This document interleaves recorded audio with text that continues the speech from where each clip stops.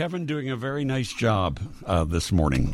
Thank you, Dean. I appreciate that. Filling in for the Schwani, who's, well, we're going to talk to him in a few minutes. I have no idea where he is. He's on tour.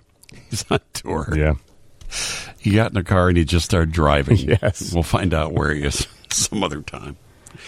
So, do we know about, have we ever done a Getting to Know You with Kevin? You know, I don't think we have. We want to know everything about you. I think I've done this show maybe once or twice with you, but I don't believe we've ever done that. No, you've had jam-packed shows, so yeah, I'm in for that. You know, we always have time to learn about the people who are on the show. So what can you tell us about yourself? I've been in radio news for about 3 years now. I'm a Marquette grad. Mm-hmm. I'm from Cary, Illinois. Oh, very nice. So northwest suburbs. Cary, had Illinois. some family on the north side. I'm a huge sports fan. Mm-hmm. I love the Cubs. I'm a north side guy. I'm a big Bears fan. And I love living in Chicago. I've been here about a year now. I live in Lincoln Park. It's great. It's during the summer. It's been a great summer down here. I've been to a lot of games and concerts and festivals, and I'm really enjoying the city. So, love working at WGN too. Nice. It's a dream come true. Andy, I don't know if you noticed that he hasn't said how much he loves being on this show. Yeah, I know. I think it's a glaring omission, yes. Right. The WGN, the pillars of WGN, such as you and I. Yeah, I have to say, working with Andy is the highlight of my week. Most weeks. Not every week. He takes the first shot, all right. Wow. Yeah. Some weeks. Not all. Sometimes he gets out of here early and wants to record his sportscast. Get a little crabby sometimes. No, that never happens. Yeah. We always play a game of guess if Andy's live or recorded. Yep. That's one of our favorite things that we do on this show. Live or Memorex. All right, well, welcome. Buckle yourself in. It's always a bumpy ride, so get it because it is a brand new day. Get it? Yes. Sad when I have to explain them. Two reasons for playing this. I love the song. I love Sting. Yet I did not go to the Sting concert at Ravinia last night. Mr. Andy Mazer did. I did. To the show last night. And what would be your review? I thought it was an awesome concert. I just thought it was a great night. I mean, you couldn't have asked for a better weather night. Beautiful night out there at Ravinia. Be outside. It was so crowded there. You couldn't really move. It was so funny because at one point, Sting's son actually opened up the show. Oh, really? Joe. And you don't need a DNA test to know that he's actually Sting's son. Looks like him, sounds like him. But he had a joke. He said, this just in from Ravinia Security. There has been located a 5-inch square of grass over here that needs to be covered immediately. And that was it. I mean, it was absolutely, as far as the eye could see, the lawn was people. Completely packed. It was completely packed. Wow. And I'm not surprised. No, I'm not either. I'm not surprised, and it'll probably be the same tonight. He's doing another show there tonight. Yeah.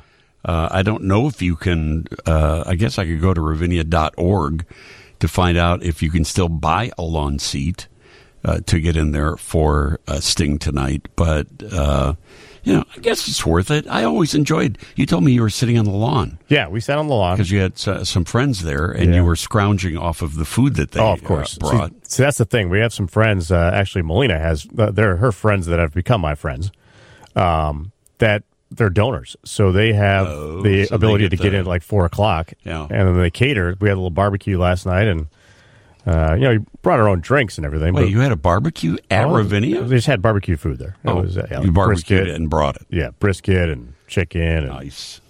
Elote. Elote. That was good stuff. I love the elote. Yeah, good stuff. I love the elote. Songs?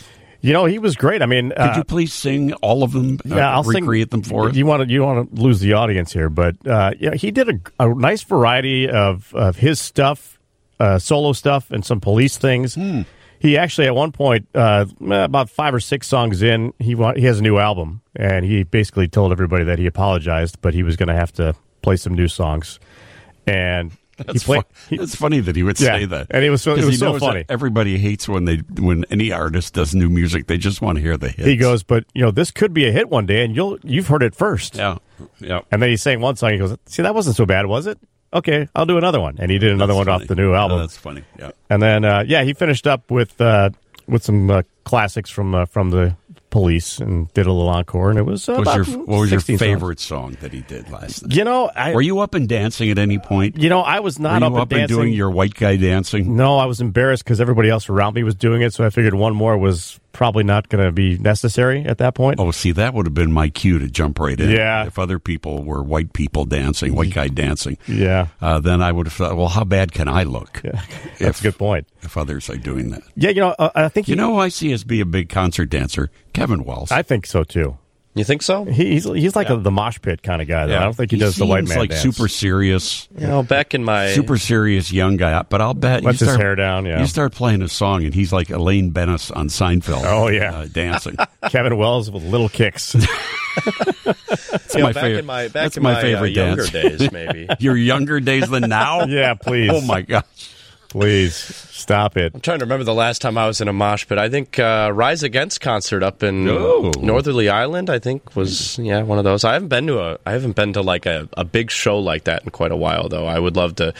We were just talking with Jess earlier this morning, our producer. She was saying that have you ever been to Ravinia? And I've never been. I would really like to go at some point. Yeah, well, I know. Andy, you said this was only my second time. Yeah, second time. I mean, you know, having a career in baseball like I did, it's really hard to get to concerts in the summertime because you're always busy. Working, yeah. So this was the second time. Last year I saw Yacht Rock Review. I'm going to see them again on Thursday.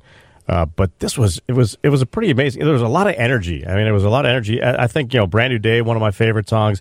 He did a nice little rendition of Everything Little Thing Does Is Magic. It was a different kind of version than you're used to hearing, and he got everybody going. I mean, toward the end, it was great. I mean, So Lonely, King of Pain, right? Every Breath You Take. There's no shortage of material for him from which to draw. That's for sure. There were some notable omissions as far as I was concerned. But I thought that he would play If You Love Somebody, Set Them Free. Did not. Yeah. That's standard. We'll Be Together. Did not. Every Breath You Take. He did that at the end. Oh, yeah. okay, yeah. Love Is the Seventh Wave. One of my favorite underrated songs of Sting.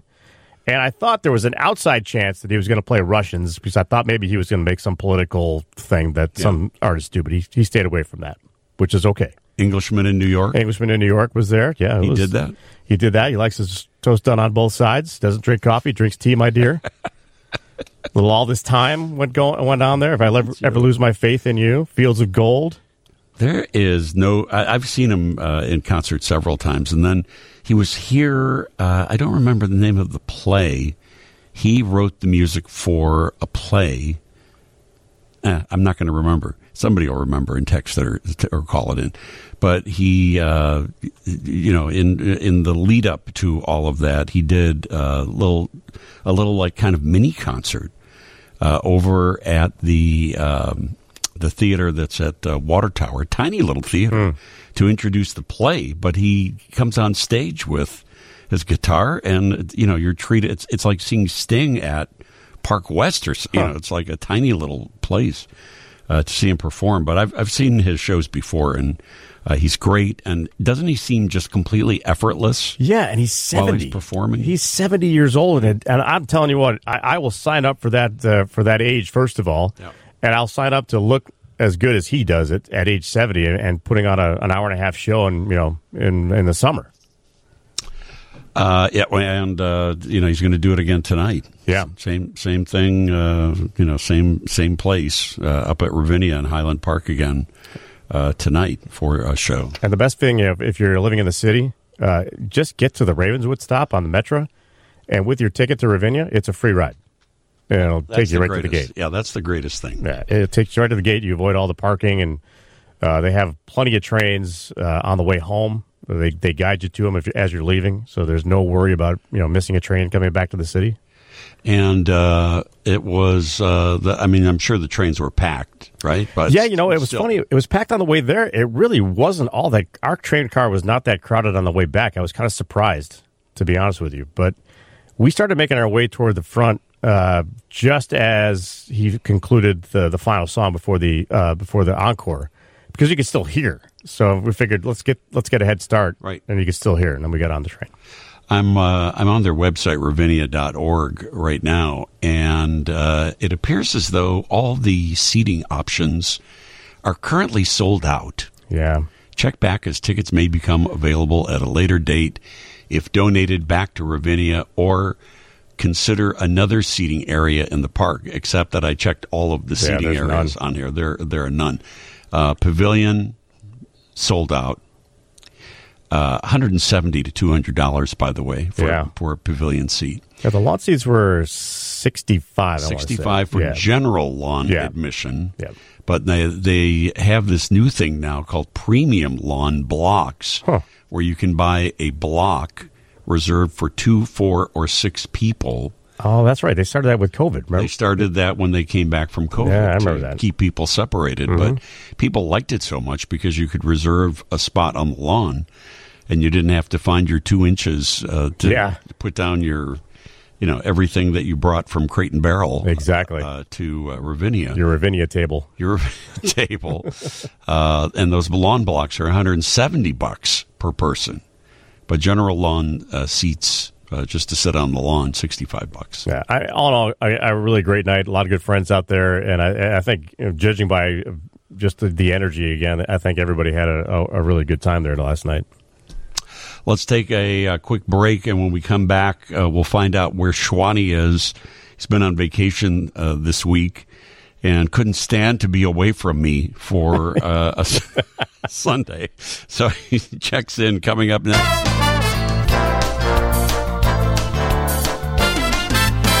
WGN is on the road again. It is 9:25. This is Dean Richards, Sunday morning on WGN. And those of you speculating, where is Dave Schwan this morning?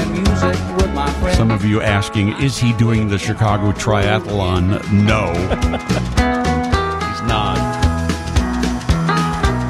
Was he playing Triangle in Sting's band at Ravinia last night? He was not. He was not. He was not. Schwani is on the road again. Good morning, my friend. Well, good morning, Dean. Good morning, Andy. Good morning, Kevin. Good morning, everyone. It is a beautiful morning in Occoquan, Virginia. Occoquan, Virginia, you say? Yes, Occoquan, Virginia. We are 25 miles southwest of Washington, D.C. It is the home of Gilda, and Gilda has been just marvelous, taking me around town here and around the area here, showing me the beautiful state of Virginia. Yeah. And we had a great 3 days at Rehoboth Beach, Delaware. Yeah, Gilda being the lady friend to which you have that is correct. referred. Yes. Your lady friend. Lady friend. My dear friend, yes. Yeah. So explain this trip. I mean, this is another one of your road trips, right, that you're on? Yes, actually a flying trip, but a combination of. Wow! You actually got on a plane. We flew in to D.C. After the show last week on Sunday. All right. Gilda picked me up, but we were indeed on the road on Tuesday. We just drove to Rehoboth Beach, Delaware. It's one of the places that Gilda has enjoyed for so many years, going back to the 1970s. A great resort town on the Atlantic Ocean. What a beautiful beach and a boardwalk, all kinds of neat stores and businesses and restaurants there. Not to mention perfect weather. Yeah. At any point, did Gilda buy a T-shirt that says "I'm with stupid"? Pointing. She already has it. Okay. And it points toward me. Yeah, well, that was sort of the assumption. I was going to buy a shirt. I saw a shirt that said "Grumpy." I was going to buy that one. I don't know who you would possibly get that for, but so you're having a great time. We are. This is just a beautiful, beautiful area, and Occoquan has. We use the word so often, charm, but that's exactly what this town is. Yeah. Charming and full of all kinds of history. As I say, 25 miles southwest of Washington, D.C., and population is 1,100 people. So it's a very small place. and a beautiful place to come and relax and have a great vacation. I'll be here until Thursday. Yeah, but you'll be back here next Sunday morning because you miss me so much. That's exactly right. Yeah. Yes. Yeah, I thought so. Actually, I'll be back there because it's my job. But and you miss me so much. Hi, Andy. Hi, Schwani. But this is how much he misses me. He said, I'm on vacation. This is the time I should just be relaxing. But I would like to do the far-flung forecast while I'm on vacation. Is that correct? That's right. It's been a tradition. Every time we've been on the road, we've done it. Sure. So without fail, and despite public opinion, it is time once again for our mobile far-flung forecast, our fascinating compendium of information. Here now with the latest, Dave Rand McNally Schwan. Thank you, Dave. Well, friends and neighbors, get out your compasses and protractors, because our far-flung forecast is right where I am today, Occoquan, Virginia. It is spelled capital Occoquan, a population of 1,100, and it was established around 1734. It goes back that far, and was first discovered, if you will, or explored by Captain John Smith in 1608, who helped settle Jamestown, the first European settlement in the United States. But it does go back to 1734. The term Occoquan is derived from the Dogue Native Americans that lived here, meaning grove of trees, and that makes perfect sense because there's so many beautiful wooded areas around here. Oh boy, I'll bet he's explaining all the trees. Yes, he is, just like he did on our walk to Gilda. Oh boy, poor Gilda. No wonder she called me this morning. Deciduous, whatever. Did you call him this morning? Oh, okay. She called me this morning. How do I get rid of him? There is a combination of deciduous trees and beautiful pine trees also. But the grove of trees certainly stands to reason. But 1,100 people here, all kinds of neat stores, great restaurants. Man, we have had good food. Gilda treated me to a wonderful dinner on my birthday this past Monday at a restaurant called The Secret Garden. It was just a magnificent setting.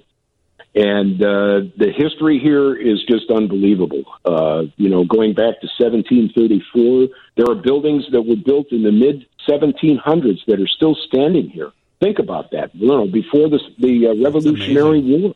By the way, Schwani, Kevin Wells just sent me a text saying, "Tell him to wrap it up. I've got a newsroom to run." Okay, I will. I want to thank Mayor Ernie Porta. Oh my God! Wait a minute. You're thanking the mayor? Yes, sir. Where's the music to play him off? What? Oh, jeez. Okay.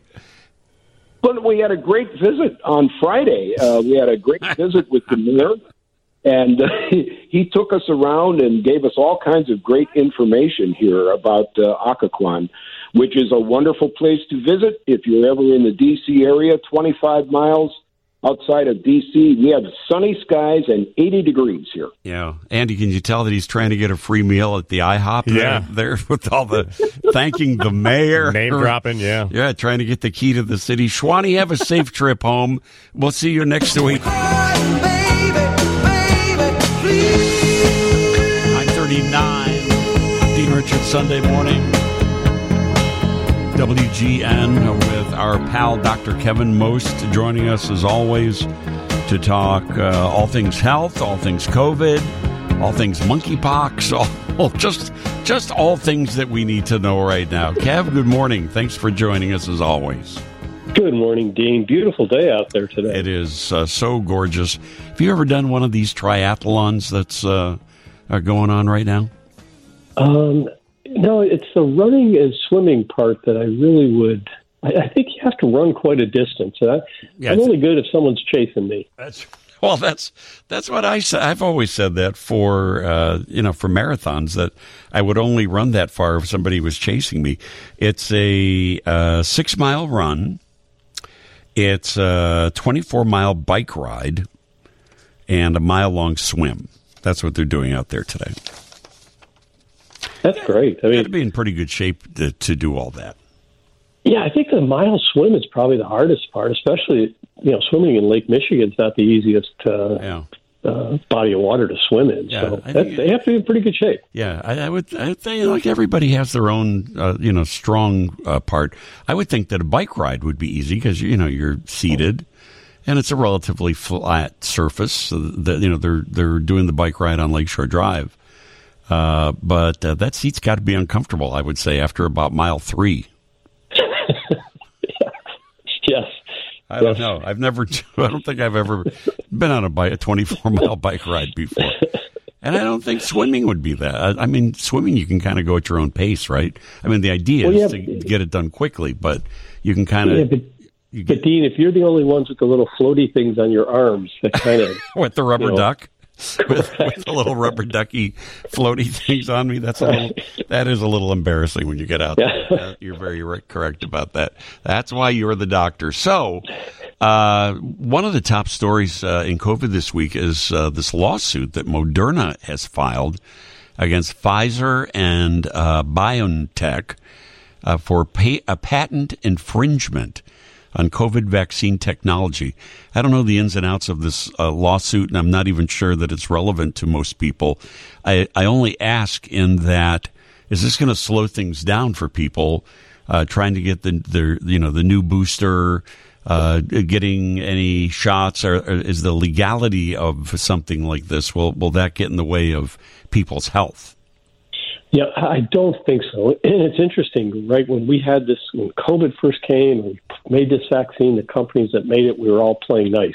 We're nice in the sandbox.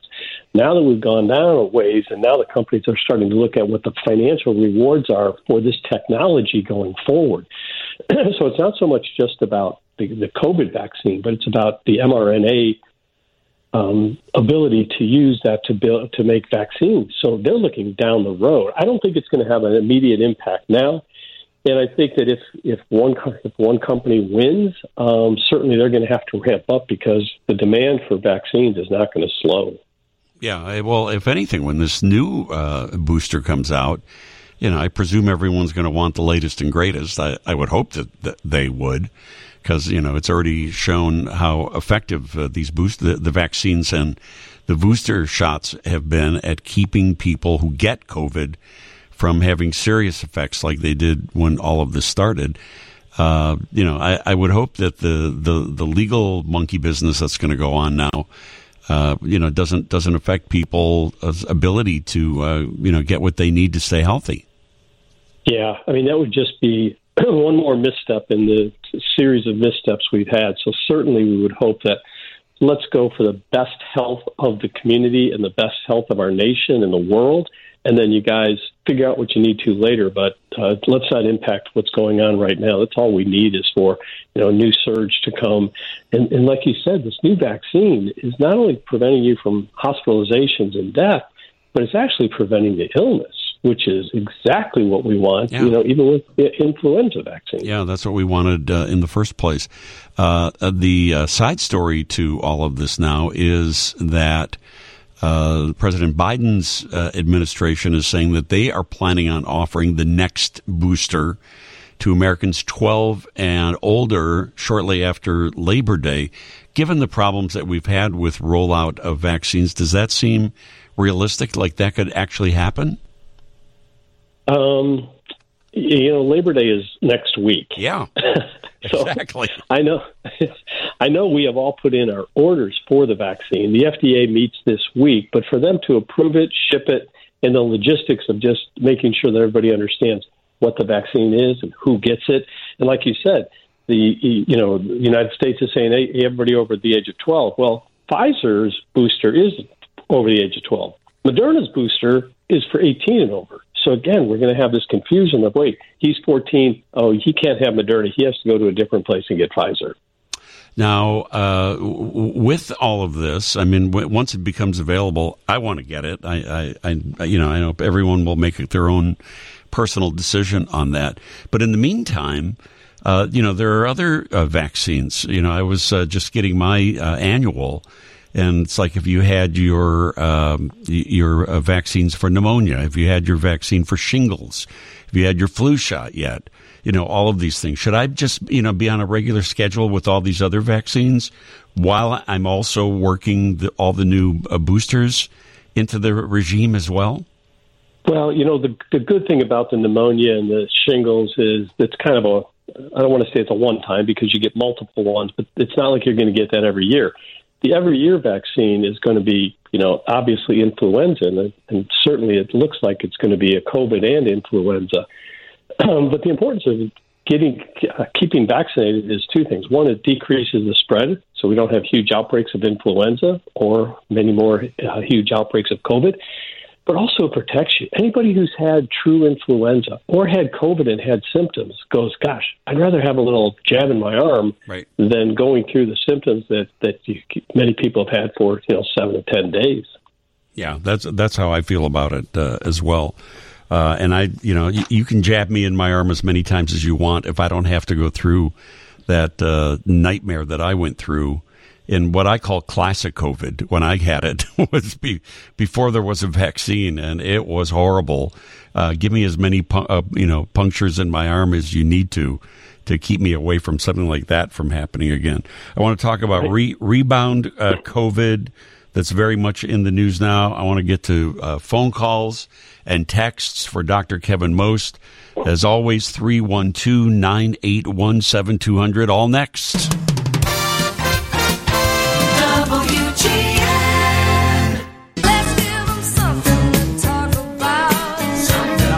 This is Dean Richards. Sunday morning on WGN with Dr. Kevin Most, Chief Medical Officer, Northwestern Central DuPage Hospital. And Rose, you are on the air with Dr. Most. Good morning. Good morning. Thank you so much for taking my call. What my question is that when would I be eligible for the booster? And here, let me just give you the details. So I've got my second booster, my husband and I, and that was middle of April. I think it was April 18th. And we are going to Europe at the beginning of October. So we're hoping that we'd be eligible for the new booster sometime in September. If that would be about 5 months from the date we first got or that we last got the booster. So yeah, Rose, I think, Rose, that you will be fine, and you definitely will be able to get it before. I even think that they're going to shorten that from probably 5 months to 3 months. I think that we really want to curtail this BA4, BA5 as much as we can right now, and we know that some of the timing of the vaccines, 5 months, 6 months, but I think you're going to see them shorten this, but certainly I would get it just before you go. You should be fine with that. Yep. That's good. That's what we were hoping to hear because we don't want to be sick over there. We're going on a river cruise and we're trying to stay healthy.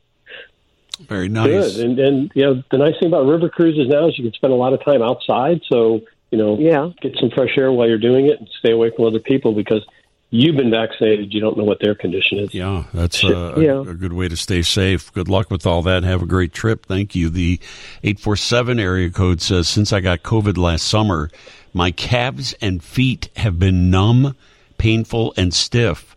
Does Dr. Most know about developing neuropathy during these long-haul symptoms from COVID? Yeah, the long-haul symptoms have been so widely, everything from heart to brain fog to muscle. So certainly he could have some inflammation there. There are other conditions that can cause neuropathy, so you certainly want to make sure that those have been eliminated. Make sure that you're not a diabetic. We have a lot of diabetes right now and a lot of neuropathy from diabetes, and there's other conditions. So certainly I would see your general practitioner or a neurologist to discuss it, and because now we do have some medications that can actually help. The 314 area code, should there be a time gap between a shingles vaccine and COVID booster? Are they okay at the same time? I'm a healthy woman, late 50s. Thank you. Love the show and the segment. Thank you very much for that. What's the answer to the question, Kev? Yeah, the answer to that question is I would get the COVID now because get the COVID vaccine now. I make the analogy of a race versus a marathon.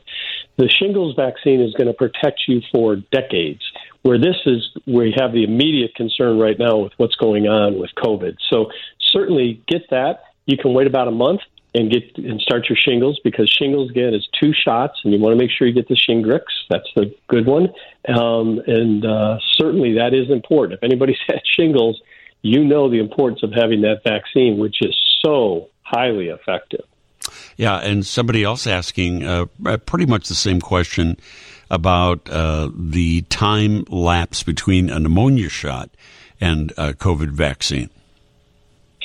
Yeah, if you look at what they're doing with pediatrics, they're giving them all together. I just kind of say, let's try to spread these out a little bit. Let's let your immune system, which is smart enough to figure this out, but I would still spread those out. Again, the pneumonia shot is protecting you from getting a bacterial pneumonia. It's going to be protecting you, again, for years versus what we need right now. So if you're up for a COVID booster and you're going to wait for this booster to come out, hopefully in the next week, then wait a month and go ahead and get the pneumonia shot. Start the pneumonia series as well. Yeah, prioritize. The COVID shot is the most important right now. And, the others, get them as soon as you can after that. This is Jim on the line at 312-981-7200. You're on with Dr. Kevin Most. Hey, Kevin, I'm so glad to hear somebody else say about separating vaccines. As a pharmacist, I've been pushing that forever. Separate these vaccines out. But anyway, my question was: are we going to have a supply problem like we did with the first vaccine, where people are waiting 2, 3, 4 months before we're getting it, which means possibly after the holidays? Yeah, Jim.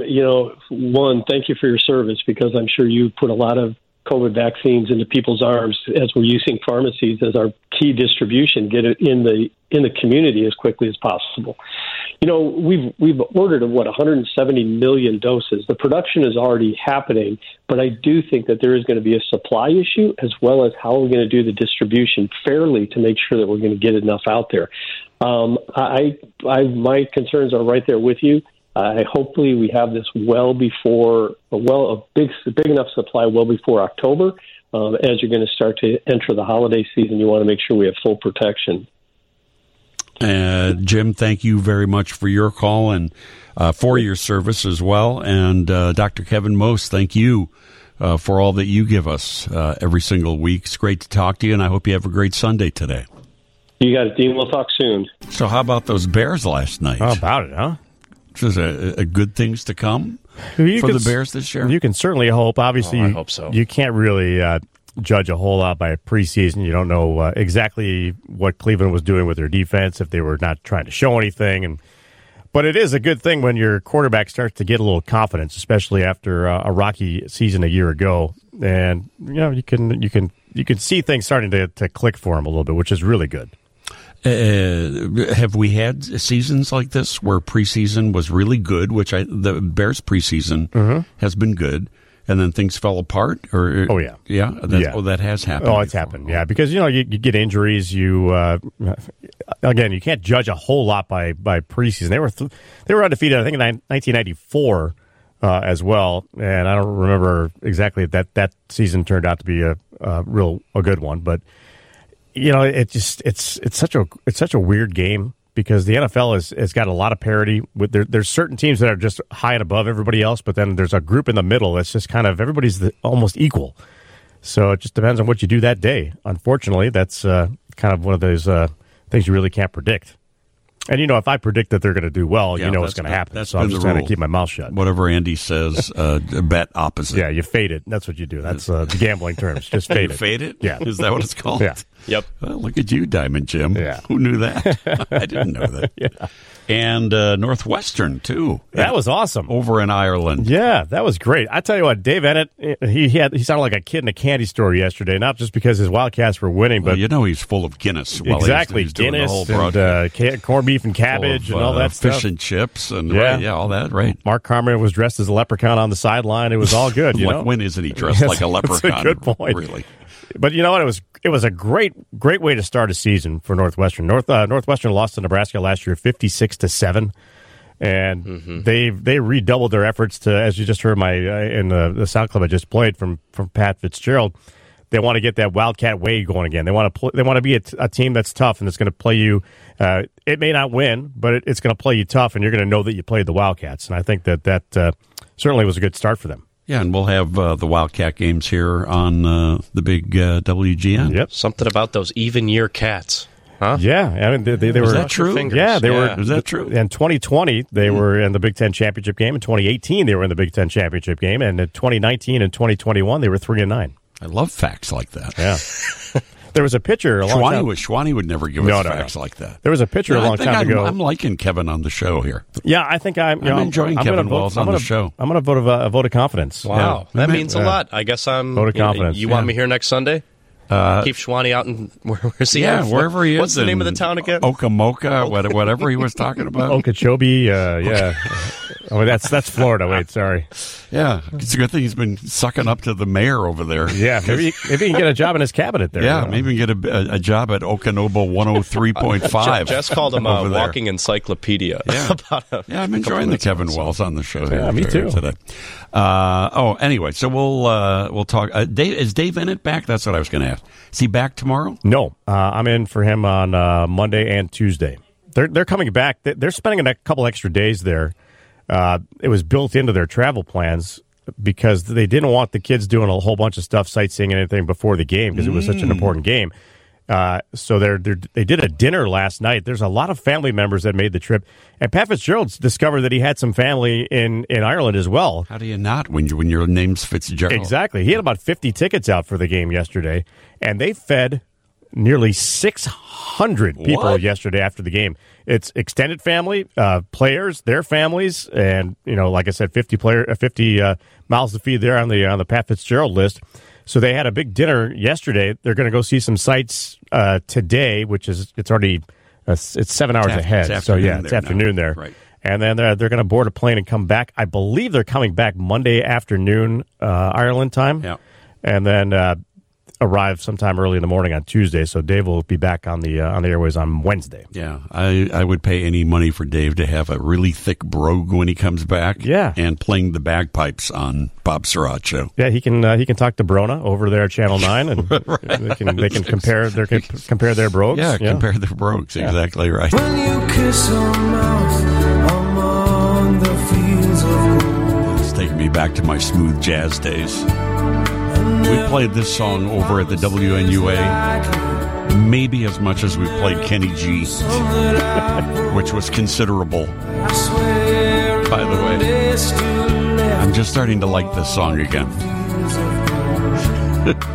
You can relate to this, Andy, can't you? Oh, yeah. A DJ where you like a song originally, and then you play it to death on the radio, and you can't stand hearing it anymore. Yeah, and that was Life is a Highway for me when I first heard it from Tom Cochran, and now if it comes on, it's like Kramer with what's her the Entertainment Tonight, Mary Hart. Remember, he had the little seizures when she heard her voice. That's kind of how I am with Tom Cochran's Life is a Highway now. Yeah, I have to go on a little vacation from some of these songs. When I was a music DJ, I would have to go on a little vacation from some of the songs. Yeah, I don't blame him so much. But Sting. Andy was at the Sting concert last night at Ravinia. He sang that one. Yeah, he got that one in there. Fields of Gold. He did a lot of stuff. I mean, it was about 18, 19 songs. How was his son? You said his son was his opening act. His son was Sting Jr., as I like to call him. Little baby Sting is what I like to call him. Yeah, baby he gets stung by a little bee. It's a little baby Sting.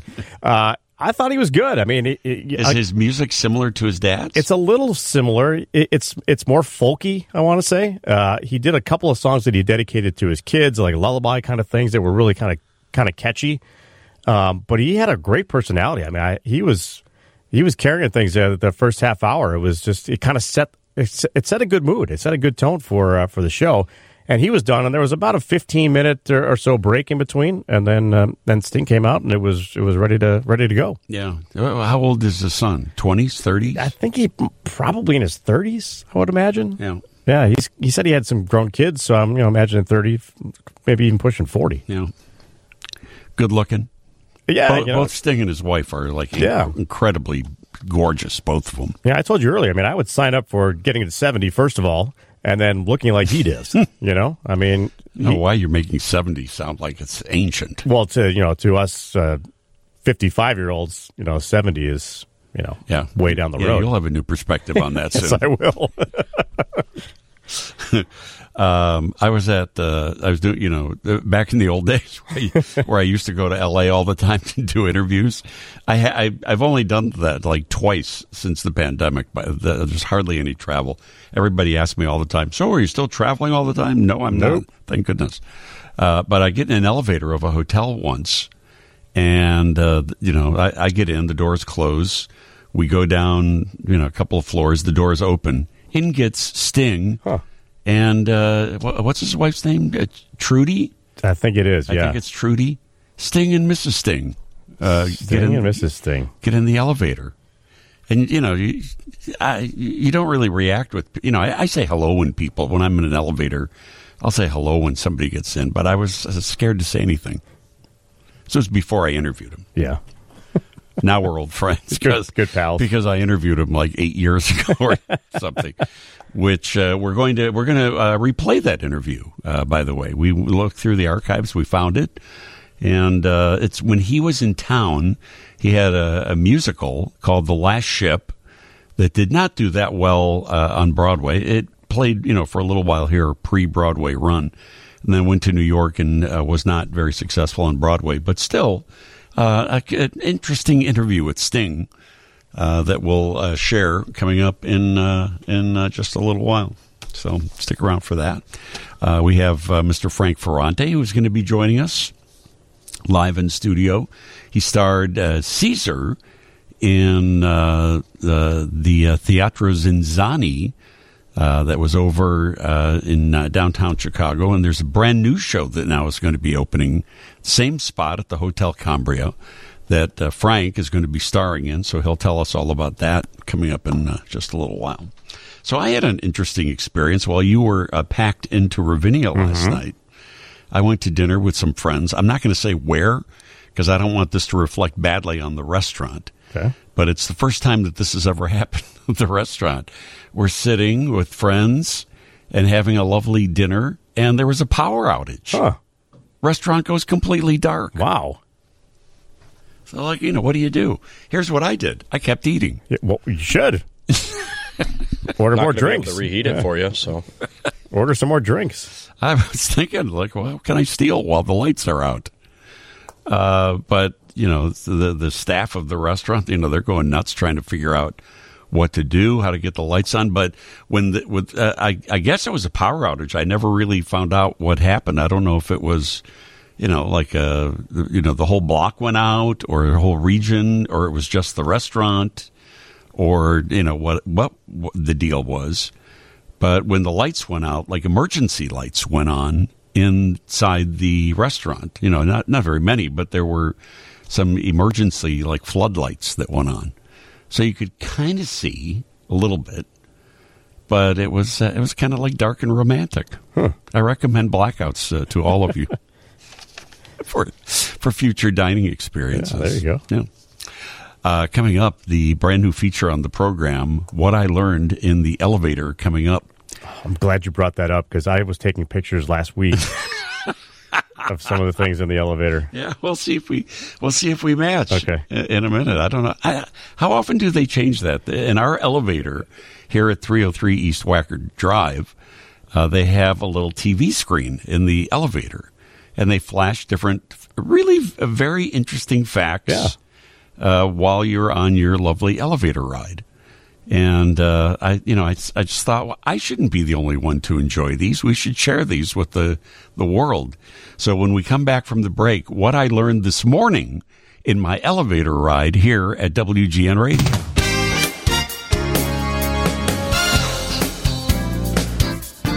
WGN. Spinning wheel, got to go round. 10:24. Dean Richards, Sunday morning on WGN. Not just entertainment for your Sunday morning listening and dancing pleasure, but also just loaded with incredible information. We get this information extra when we come here to WGN Radio at 303 East Wacker Drive. We are up on the 18th floor, so we have to get in the elevator and come up to the 18th floor. And in our little elevator that we've got, there are TV screens that tell you, Well, what do we get in there, Andy? We get the time. Get the weather. We get the weather. Stocks when it's during the day. Yeah, we get the stocks, plus fascinating information, little vignettes that flash, just enough to occupy your mind, because heaven knows you don't want to be bored for 30 seconds in the elevator while you're going up 18 floors.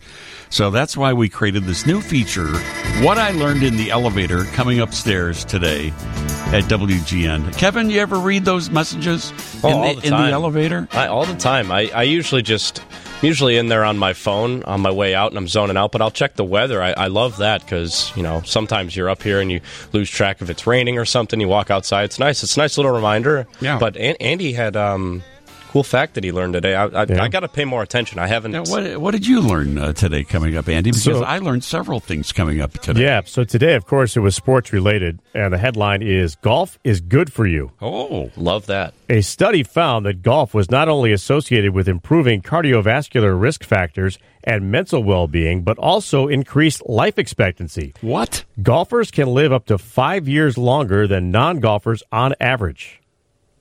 So there you go. Wait a minute. Golfers can live up to 5 years longer than non-golfers on average. Do you think that's because of the physical exercise, of which there is very little? Well, you got to walk, you got to swing, you got to. Well, I guess you're walking. Yeah, you got to bend down to get your ball. Yeah. Out in the sun, getting some vitamins. In my case, I burn off lots of calories and raise my heartbeat just by swearing. Yeah. Well, at how poorly. I go for nice walks in the woods. Not as much as the people who I'm golfing with. They seem to be more upset than I am. Yeah, I take a little stroll through the woods to find my ball, that kind of thing. Yeah. But yeah, that was one of the things I learned on the way up today. It's very interesting. Yeah. Fascinating fact. You only learn it in our elevator. Correct. Here at WGN. I once had somebody, I was in a foursome, I was playing in a charity thing. Mm-hmm. Somebody asked me to leave the foursome. Really? Wow. Disrespectful. No, they were right. I was pretty awful. And I didn't really care whether I played well or not. I was just out there for the sunshine, the fresh air, and the beer. There are some people that get into these charity events that are so serious about winning. Too competitive. Oh, my goodness. Completely turned me off. Yeah. But they actually asked me if I would leave. What hole were you on when they asked? That might have been the first one. I was going to say, 2. Lost 2 balls into the water. Hey, can you... I never even got to the windmill where you hit the ball through the windmill. What about the bowling pin one? The bowling pin one, the clown's nose. Uh-huh. I never got to any of those. I assume that was later in the course. Uh-huh. So here's what... did you say you learned something, Kevin, also? I definitely have over the past, couple months just reading it. I couldn't bring up a specific story right now. I'm just fascinated. Yeah, you got to start taking pictures of these things. Yeah. I'm going to now. Now that I know it's a segment. You got to get your phone ready. Yeah. Here's what I learned today. It's never too late to start lifting. Because I've just signed up with a personal trainer. I would say within the next 10 or 20 years, I'll really be completely ripped. Yes. Working out with this trainer. I'm so sore working out with this guy right now. But I know it's going to pay off. But anyway, so we have been lifting weights, which normally I don't do. But it says it's never too late to start lifting. When you're just starting out, there's no need to lift for more than 45 minutes. Well, believe me, I'm nowhere near 45 minutes of lifting for me. It says for most moves, aim for 2 sets of 15 reps apiece and keep the weights light to encourage proper form and reduce the risk of injury. Because you can always add some weight on as you get a little more endurance with it. So I'm going to mention that to my trainer when he wants to do hard stuff. I'm going to show him. I took a picture of it. I'm going to show him. Hey, the elevator says. This is what the elevator says. I don't care if you have a degree in physical, whatever it is that people have. Let's see. Here's another one that says, in a study, in the coming decades, heat considered officially dangerous will likely hit much of the world at least 3 times more often, that by 2100, the brutal heat index may linger for most of the summer in the the U.S. Southeast. Yikes. So I did find one more in my see how library. healthy you are golfing in that blazing heat. Yeah. I found one more in my library here. Okay. It says, instead of linking to the full text, an app called Serial Reader will break up your novel into bite-sized issues that can be read in 20-minute increments. Users receive a new chunk every day until the book is complete. And the headline says, read in sprints, not in marathon. See? So that's like lifting weights. Yeah, exactly. Start off light. Right. I'm going to go into the elevator after the news and see if I can find something. Maybe we can just set up a microphone in there. In the elevator, yeah. Instead of actually writing the news and all that, you could just read stuff that's on that screen. With a live report from the elevator? Live reports from stuff that we learned inside the WGN elevator. And it's 10:38.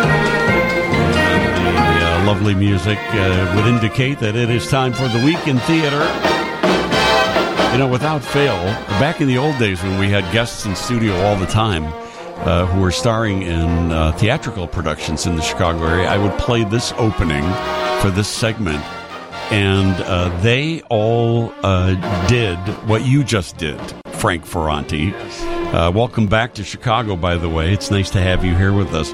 But this is like my litmus test now to see if you're awake to do the interview. Well, you know, Dean, I love this song. I played Pseudo something familiar, something peculiar. Yeah, exactly. You know, we're the diehards, Dean. That's what I use it to wake people up before they come on the air.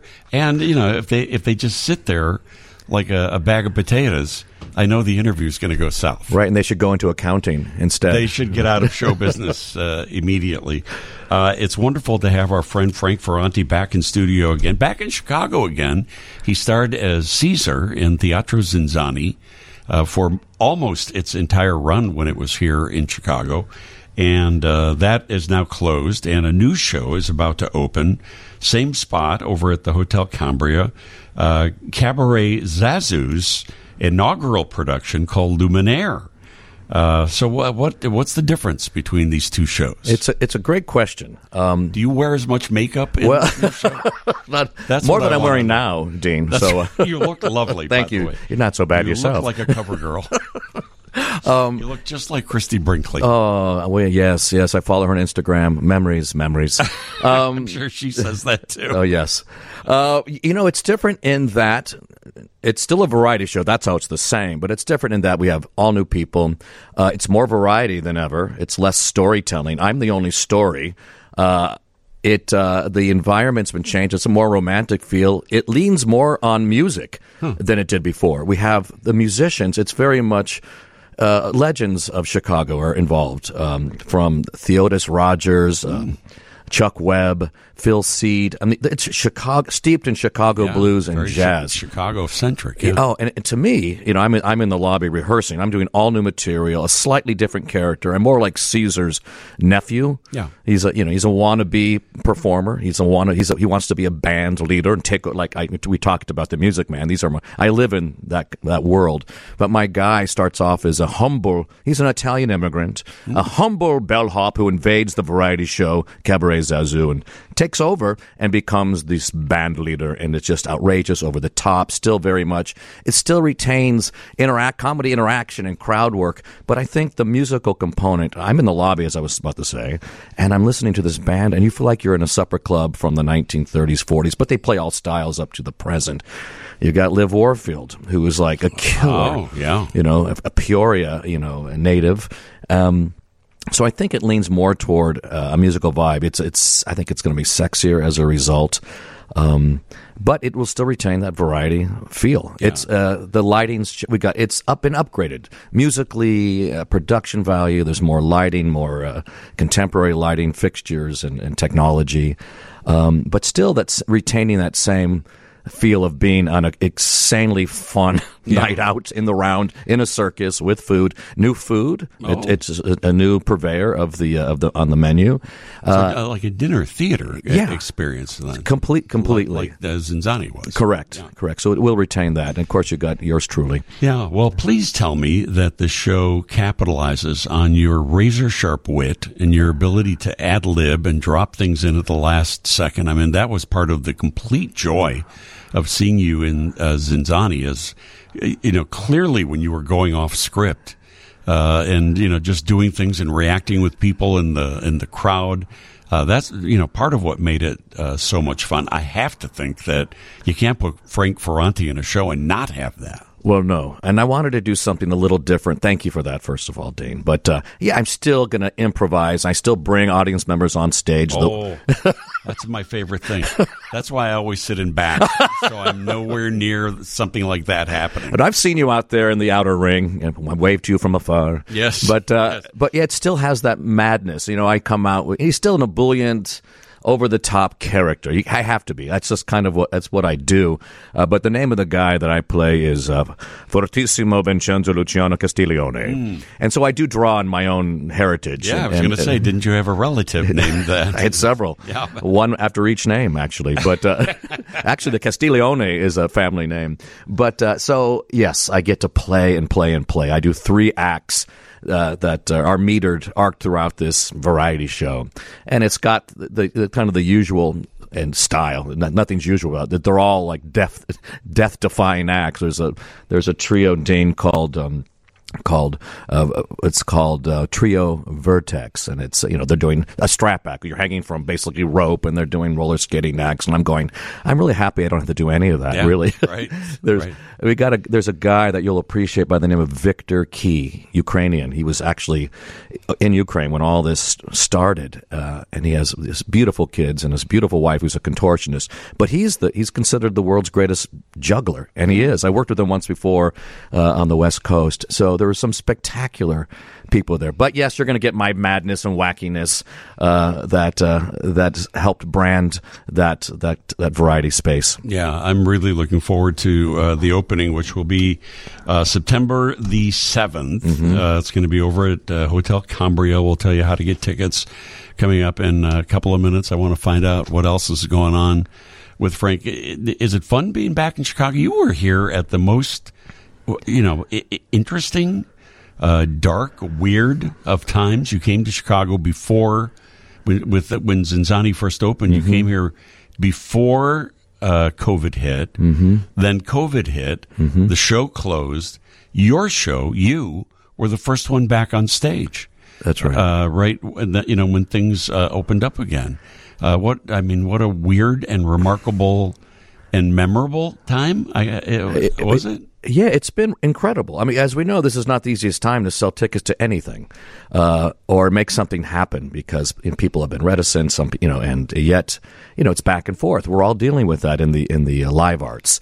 But it was a thrill to come out here in 2019, open the space, and then, as you said, go down and come back a year ago. And I was the first person to say, "Hello, everybody! We're back, Chicago. We're back theater." We were I think we may have been one of the first theaters spaces in the country, which was very Chicago, bold. So here we are again. It's the third time. I'll never forget because I was in that audience the first night that it came back, and when you said we're back, people went nuts. Yes, they did, because everybody was just so happy to be out of their houses and doing something. I think we were all still masked then, maybe. Yes. But just to be out among other human beings at that point. Yes. Everybody felt so great, and you were the cheerleader of it all. I felt really privileged. To hear people laugh after being in my living room for a year and a half, and to arrive at the first day rehearsal with my colleagues, with performers, with mad, wild, passionate performers was almost overwhelming. We weren't used to interacting. I didn't see I couldn't hug my mother for a year and a half. It's not a great feeling. And now we're in a room trying to create fun for people and for ourselves. So that is great. So here I am back again. I hope this one sticks for 20 years. Yeah. And you'll keep seeing me here, Dean. Yeah. Well, I mean, you were telling me before we went on the air that somebody described you as Chicago actor Frank Ferrante. That's not a terrible thing to be called. Honored. And that's when I was a boy, I was reading all about Chicago theater and Steppenwolf and the Goodman. I was familiar, the Royal George. I knew what these theaters were when I was 11, 12 years old. And I used to read Variety. My father got me a subscription to a weekly Variety when I was 13. Other kids are reading Archie comic books. You're reading Variety. Yes. That says everything you need to know about Frank Ferrante. Ferranti. Let me take a break. We'll come back and talk about what else you're working on. Our Weekend Theater segment sponsored by the Lyric Opera of Chicago. It is a beautiful day, and I hope you get to enjoy it somehow today. 10:50, Dean Richards, Sunday morning, WGN. Always a beautiful morning around here.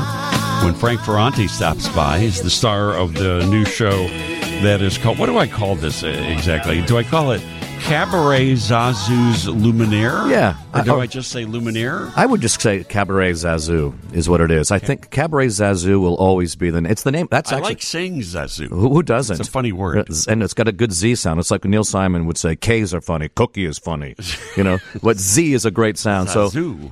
But yeah, Cabaret Zazu, and the theme of this show, Luminaire, is light, and the juggler deals with light, and we're adding candelabras and there's chandeliers. Luminaire is the theme. So the themes will change every 6 to 8 months, but Cabaret Zazu is what we should know it as. So a text poured in from the 312 area code. Frank Ferranti was supposed to star in Chicago in a Groucho play. And then COVID happened. Will he do Groucho here in the future? Frank actually did a Groucho show. That's true. Here in Chicago. John is the name on this. I'm sorry you missed it because it was really fun. I did it on a night that Teatro Zinzani was off and did his one-man Groucho show, which was I'm still exhausted from watching you go through that. I mean, you have energy to no end. Thank you. But your Groucho show you took to a video, yes, a DVD, yes, which has been playing on PBS for the last several months. It has, and I did play here last year. And I'll play here again. And I'm trying to figure out what the best month will be. I'm here through April, and then there'll be a whole new cast. So I just need to pick the date. And I'm thinking March. So, John, come keep your eyes open, and you'll see me do Groucho live in that tent on Randolph in the theater district at Cabaret Zazu. But it's so funny. I traveled. I always ask the producer before I come. I mean, should we do my show? Can I do my show? Yeah, Frank. Yeah, Stan Fay goes. Yeah, bring it out. Bring your stuff. So I have a suitcase just with all your Groucho stuff. Yeah, cigars, the tailcoat, a duck.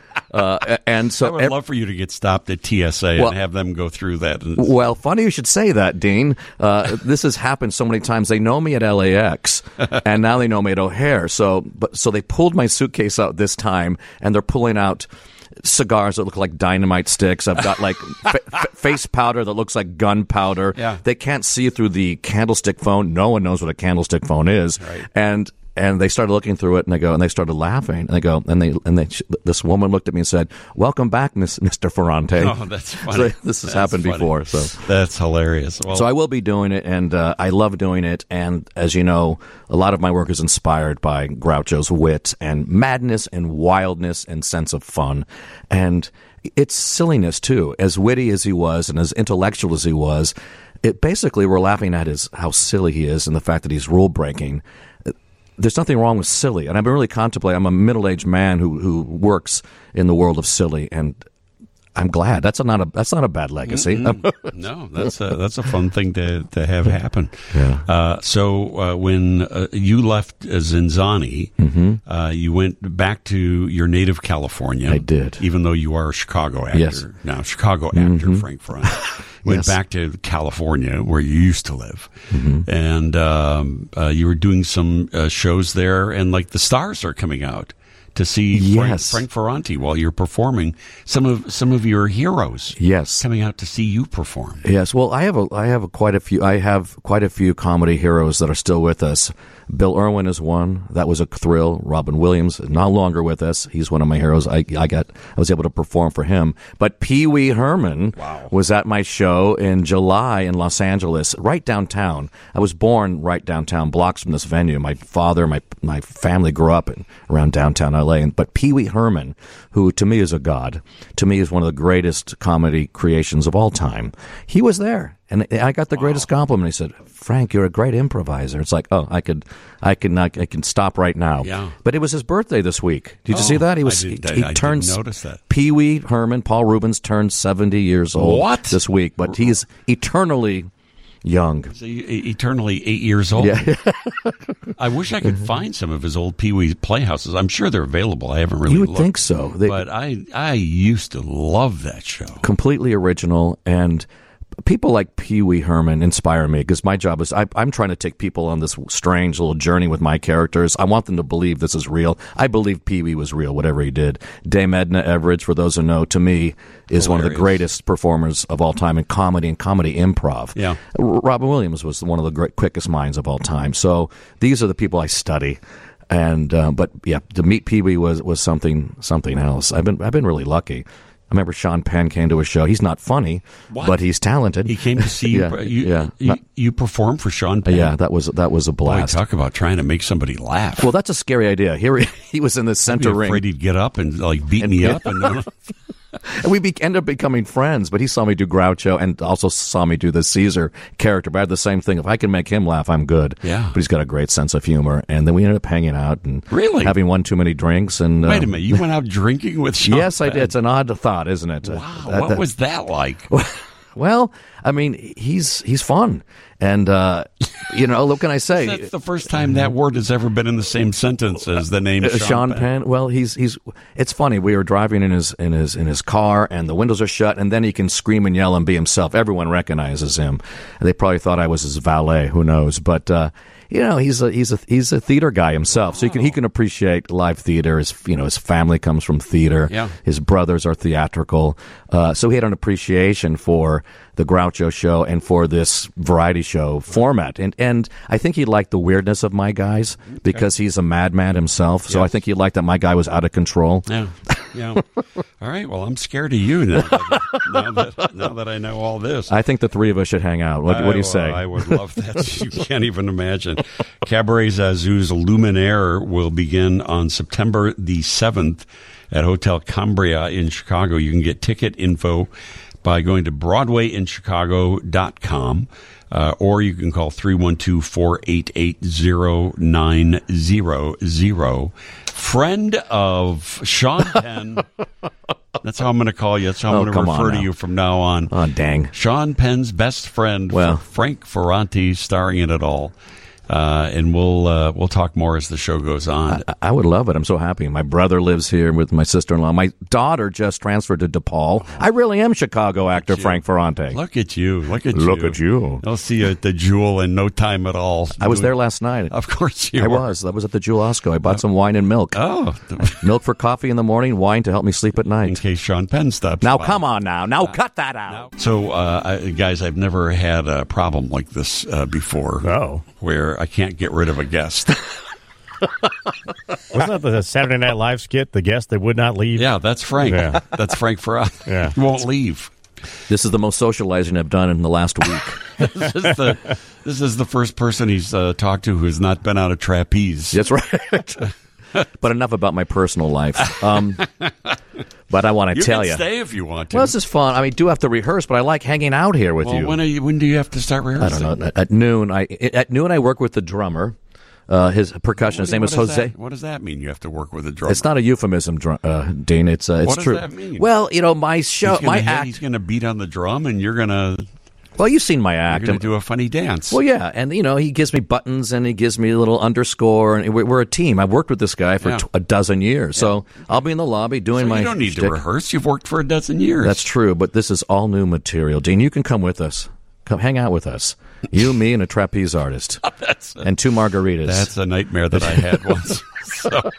Sorry. Well, you're welcome to stick around if you want to. Well, I like it here. I like Chicago. I got a great view. Yeah. Otherwise, somebody call security. It's 11:10. This is Dean Richards Sunday morning. This is for you, Frank. I love it. This is entirely for you. Pee-wee's Playhouse. Yes. Cherry. The talking chair. And what was the head? Oh, Jambi? Oh, Jambi. I love that actor. Mecca High, Mecca Hiney Ho. The great John Paragon played that role, who was a great improv artist, just passed away last year. I love John Paragon. Yeah. You just keep talking because I want to watch this on All right, you watch YouTube. it. So when I was performing for Pee-wee. I'm just going to watch TV while Frank talks. And you're getting paid too, right? Well, not much. Okay. Don't stop. Tell me how it goes. How's it end? Oh, it's funny. It's fun. Every time I would do my acts for Pee Wee Herman, I would would walk by him and just bow. Yeah. It literally genuflected before Pee Wee. Yeah. That doesn't sound right, but What kind of reaction do you get from the? Do you get fan mail? I do. Actual letters? Emails. Emails. People can find you on social media, and you get all kinds of strange, wonderful feedback. I've got fans who are 90, women that like me. Yeah, that's my crowd. And Same as Andy Mazer, our sports guy. yeah, what does he get? Andy, you got a lot of 90-year-olds who love you, don't Yeah. you? Yeah, I'm big with the 90-years. Well, there we go. Yeah. We're going to do the whole rest home tour together. It'll be fun. Nice. But yeah, I do. Kevin, if you stick on the show, Kevin Wells is filling in doing news today. Oh, good. You stick on this show, we'll get you all the 90-year-olds you want. Well, there you have it. I have nothing against it, really. In fact, not yet. That is, if that's not a filthy line, I don't know what is. But I do. I get mail. You know what's fun is people starting to come in from all over to see a show. If I'm in Chicago, people will fly in from Seattle or drive several hours to see it. That's fun. And you build, after 35 years of performing on stage, you get people that like you. You get fans. I hate to use the word, but yes, Yeah. I guess. Yeah, followers. nice. Are you going to read nice. a card to me? Well, I'm going to just to your point about this. Yes. It used to be like when I first started here at WGN back in the 1940s. People. I'm listening. All people ever did was, they would write a letter. They'd write, something nice, or sometimes it was a letter with cutout letters in it that were all pasted together. I'm sorry I sent that. A little weird. But I think it's nice when somebody sends you an actual letter. They've taken the time to sit down, to put pen to paper, in this case, pen to card, greeting card, and they sent a nice card in. This is from Maureen. Looks like, I'm going to say the Mount Greenwood area by the address here. I wish you would read it. Is that going to happen, Dean? I'm really excited. That was the setup, Frank. Relax. I know you have to go and rehearse with your drummer for 35 years. It says, Mr. Richards, I always look forward to your radio program every Sunday. I even take the radio with while I walk my dog so I don't miss anything. That's nice, isn't it? Wonderful. Somebody with their, their radio and their pooch out there. And, she's telling me about a concert that I should know about, and says that she plays the flute. Interesting. It was lovely. Nice, isn't it? It's very nice. And she sent 2 cards. Really? It was two separate cards, 2 separate stamps. It's thoughtful. Very thoughtful. It's a lot of effort and work. But I will say, I put cards up in my dressing room, and I appreciate it, and I respond to everyone who writes to me. Yeah, that's nice of you. And, well, I'm grateful because I'm in a fortunate position to be able to do what I love. Right. And well, thank you. Thank you, Maureen. why are you calling me Maureen now? That's not my weekend name. Thank you, Maureen. Why am I now All right. Maureen? Beatrice. All right. There you go. I like B. I think it's very nice when somebody It's great. takes that time to do all that. I've played so many suburbs around Chicago that it's so fun to have someone meet them again. Someone from Arlington Heights or Skokie or Barrington. I'm an old vaudevillian. It's been fun coming back to right downtown and then saying, I saw you 25 years ago. I saw you 10 years ago. Sometimes it'll be a kid who saw me when they were 7 and they're now 30-something years old. It's nice that you made an impression. Yeah. Yeah. It makes me feel good. So it's great to be here. It's very nice. Maureen's been at my show a few times, but she mentioned you. Did she ever send you any cards? Never. No. There you go. There's the difference. Damn. I don't want to brag, but she invested 2 stamps in me. I think that's like $12 worth of stamps. It is now. You're right about that. I think something like that. Here's to Maureen. And to all the Marines. To all the Marines I've known before. That's right. Did you ever join the Marines when you were a kid? I didn't know. No, they didn't want me. No, sorry. Flat feet. Do you know who Kevin Smith is? Pardon me? Kevin Smith, the director. What did you say about my feet? We don't talk about. Call me Beatrice when you address me. We do not talk about feet enough on this show. No, I don't think we ever have. Really. Shouldn't we make a change? I'll be listening next week. We'll start a new bunion feature. Oh, that's good. You went straight to the bunions. I have to talk about my bunions, actually. After 35 years of trotting the boards, of working on stage, All right. Maybe your listeners can send in photos. Maybe Maureen can send in a photo. You know what? Send them to Frank over at the Hotel Cambria. Oh, come on. I think he'd be much more interested in feet photographs than I would.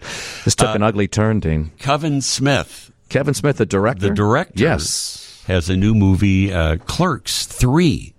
He's got his third movie, based on the kind of, doofus loser kind of movie that came out over 20 years ago, 25 years ago, something. Clerks 3 with the original cast. Wow. It's going to be coming out. I talked to him the other day. We're going to share that interview. That's if producer Jack is done cutting out all the swearing that we both did in the interview. I don't know why I was feeling, normally I don't do that in an interview. But that's a bunion, right? That's a bunion right there, Dean. Let me just say, in my many years here at WGN Radio, that you were the first person ever to take their shoe and sock off. Oh, it feels good. And us without a webcam.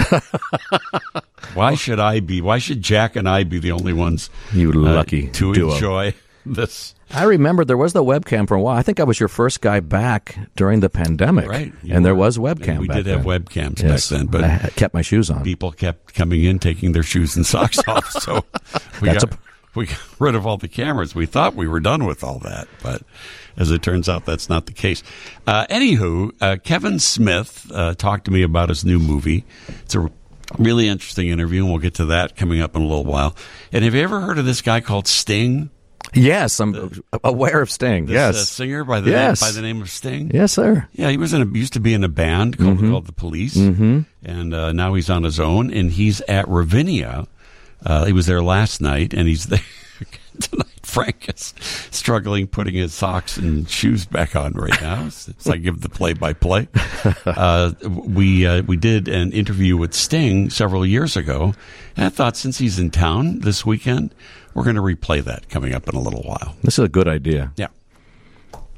So what's it going to take to get you to get the hell out of here? I'm good. I'm going to go rehearse. I love you, Dean. It's good to be here. Thank you. I'm kidding. You can stay. This is fun. If you stay, you have to go along with what we're doing in the show, though. Just don't do my own shows, what you're saying. I can't continue to plug your show. Really? You mean Cabaret Zazu? Cabaret Zazu Luminaire. Yes, at 32 West Randolph. 32 West Randolph. CabaretZazu.com. Hotel Cambria. You don't want to do that. BroadwayInChicago.com, 312-488-0900.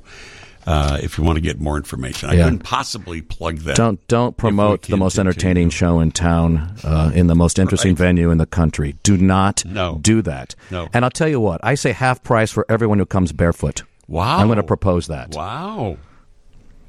On September 6th, the day before we open. All right. It's going to be a very aromatic preview performance coming up soon. Stick around here. Okay, why isn't this working? Something's not working. All right, say a joke now, because I was hoping for the joke, and then we go right to the commercial. A joke? Yeah. Any joke? Yeah. Any joke at all? Yeah, see, you're not that funny. What kind of... 11:23, Dean Richards, Sunday morning on WGN. So this is the new collaboration, Britney Spears and Elton John. Seriously, I can't get rid of Frank Ferranti. I thought this was going to be a catered affair. I'm sticking around till the food shows up. He's the guest that won't go away. Oh, no. I'm just going to pull up a little. Do you have a pillow? Make yourself at home, Frank. Oh, it's cozy here. It's what you did about 10, 20 minutes ago. And by the way, he did take a picture of himself without a shoe or sock on here in the studio, which we will be posting on social media. That's great. Later on, so people can... What do you think of this song? Can you hear it? Is this Elton John? Headphones? Yes. Yeah, it's Elton John and Britney Spears. Wow. Did you meet Elton when he was here in Chicago not too long ago? No, he did not meet with the press while he was here. No. Have you interviewed Elton before? I have. I've interviewed him several times. And your experience was? He's a rocket man. That's right. Yeah. When he's not a tiny dancer. Right. I love Elton John. This is his remix of Tiny Dancers called Hold Me Closer. Mm-hmm. And it's him and Britney Spears, who you can barely hear in the song. I like it. It's happy and everything. I can't hear any Britney Spears in here. Yeah. I want to hear some Britney Spears. Yes, well, both of them are relentless forces. I am a Elton John fan. He's never stopped fighting the showbiz fight, and I admire it. Yeah. Reinvents. He did Aida, and now Devil Wears Prada. Lion King, which I've never seen, and I'm going to see it for the first time in Chicago. What? I've had friends who are in the Broadway production. I've had friends who tour with it, but I've never seen Lion King. And I will see it right here at the Cadillac Palace, which is right down the street down the street from Hotel Cambria, where this show that you're allegedly in. You could be a little more specific, that Dean, you please. Obviously don't care enough about to go and rehearse. That's right. This is much more fun, it turns out, Just Dean. hanging out here all morning. Don't stop. Cabaret Zazu. Zazu or Zazu? It's I How think fancy Cabaret. do I get? Yeah, as fancy as you like, Dean. You're Dean Richards. Be fancy. Cabaret Zazu. That's good. That's good. Cabaret Zazu. Crazy. Yeah. Luminaire. Luminaire is what it's called. That opens, September 7th? Mm-hmm. BroadwayInChicago.com. And I'll be doing the comedy from then until through April, so I'll be here for most of the seasons. Oddly, it feels like you've been in the studio since last April. I don't know what that means exactly. It feels good. It's homey here. I wish all your listeners could just spend a little time here in this studio with us. Yeah, you are the first person, by the way, in the history of WGN's been on the air for 100 years. Mm-hmm. You are the first person ever to take their shoe and sock off. Really? During an interview. Margaret Thatcher never did it. Are you sure? President Jimmy Carter never did it. He should have. Lauren Bacall never did it. We've had all the greats here. Wow. You are the first person ever to take their shoe and sock off and put your bare foot up out on the table and take a photograph of it. You know the funny thing? Well, thank you. I'm honored. Another Chicago first for Frank Ferrante. Another WGN. We go into our second century now without shoes and socks. Yes, and you know what I found that came out of my shoe and sock was some glitter. Yeah, you can tell it. Whoever's the next guest to sit in that chair it's going to be one lucky person on the Steve Dale show coming up later on. This is eBay material, really. But I found a little sparkly confetti from the circus. Oh, when you work in the circus like I have since 2001. You're going to find glitter. You're going to find sparkles. I find it everywhere. It's in my suitcase. It's in my clothing. There are places you don't want to hear about. And yes, my socks. Okay, Dean. How do you get sequins or whatever glitter? That's glitter. How do you get it in your sock? Inside your socks. How do you get it there? They're everywhere. And I'll leave it here for your next guest. I'm sorry, Margaret Thatcher couldn't have lived to experience this. We've had all the greats here on WGN through the years. And then there was me, don't forget. Right. Dean, picture in the hallway of Eleanor Roosevelt. Really? On WGN. How was she to interview? She had a good-looking foot. Yes. She had a nice-looking... Well, no one could rock a bunion like Eleanor Roosevelt. You know that. So, said FDR. Anyhow, that being said, it's a joy to be here with you, Dean. Again, apparently, and I'm gonna go in that corner over there and just ignore me. All right, just ignore me because honestly, for about the last 20 minutes, I've been doing that. But that's what I love about you, and just keep ignoring me. You know how much I don't like attention. That's why I chose the stage. That's right. That's right. That's right. What else? Frank Ferrante. No, I got nothing. I got nothing unless you want to talk about the Video Music Awards or something. Nah. But you're about to say Frank Ferrante, so why should I stop you? Yeah, please don't, because I was just going to thank you for stopping by. Okay. And thank you for stopping by. And I guess I should add on. It's usually just assumed, and also leaving. Well, I can't wait to see you again. What are you doing tomorrow? I'm not available. Okay. I'll be out of the country tomorrow. Okay. I'll see you then. His show is Cabaret Zazu's Luminaire, and despite what you've heard here for the last hour, is quite entertaining. And we're looking forward to seeing it. It's going to open on September the 7th. At Hotel Cambria. And how do we get ticket information again? I think it would be through Cabaret Zazu, and that's ZAZAU.com. Okay. Cabaret Zazu. And I guarantee you a very fun evening. Yeah. Dinner theater, music, comedy, just everything. Full bar, full band. BroadwayInChicago.com. Mm-hmm. And when you go to the show, ask to see Frank's feet. And that won't even be extra. I'll pay you. Thank you, Dean. It's a joy as ever. Thank you for welcoming me back Nice to my... to see you. Now we're shutting the station down for the next few hours. One of my favorite Sting songs. 11:37 WGN. Andy, he perform this one at Ravinia last night? He did not. This was on the list of those that I believe were ignored. Big omissions. Maybe he's going to do them tonight. Yeah, it's funny because there's got so many hits. Maybe he splits them up. And there's that app or a website you can go to, setlist.fm. Oh, and it'll tell you all the sets that they've performed in the previous shows. Yeah, and he went off script from the night before that, wherever he was. So it might be a little different tonight. Yeah, I would hope that he would change it up a little bit. Although my guess is that there wouldn't be a lot of repetition of. Audience there. But last night was sold out. Tonight is sold out at Ravinia. Certainly going to be one of the concert events of the year. And Andy Mazer, as I like to call him now, the Irv Kupcinet of the new millennium. Yes. Was hobnobbing at Ravinia last night. Yes, I was. Did you do more hobbing or knobbing? It was more hobbing because there was not a lot of room to move, so you had to kind of hob rather than the knob. It's difficult to knob when there's that many people in any one venue. Correct. But anyway, he puts on a great show, and the one and only time that I've interviewed Sting was in 2013 when his show called The Last Ship made its pre-Broadway debut here in Chicago. This is the title track from that show. The sad ghosts of men whom they thought long deceased, and whatever got said, they'd be counted at least when the last ship sailed. I'm guessing he did not sing this one last night also. He did not. He omitted this one as well. I'm guessing he probably would like to kind of forget that whole thing because...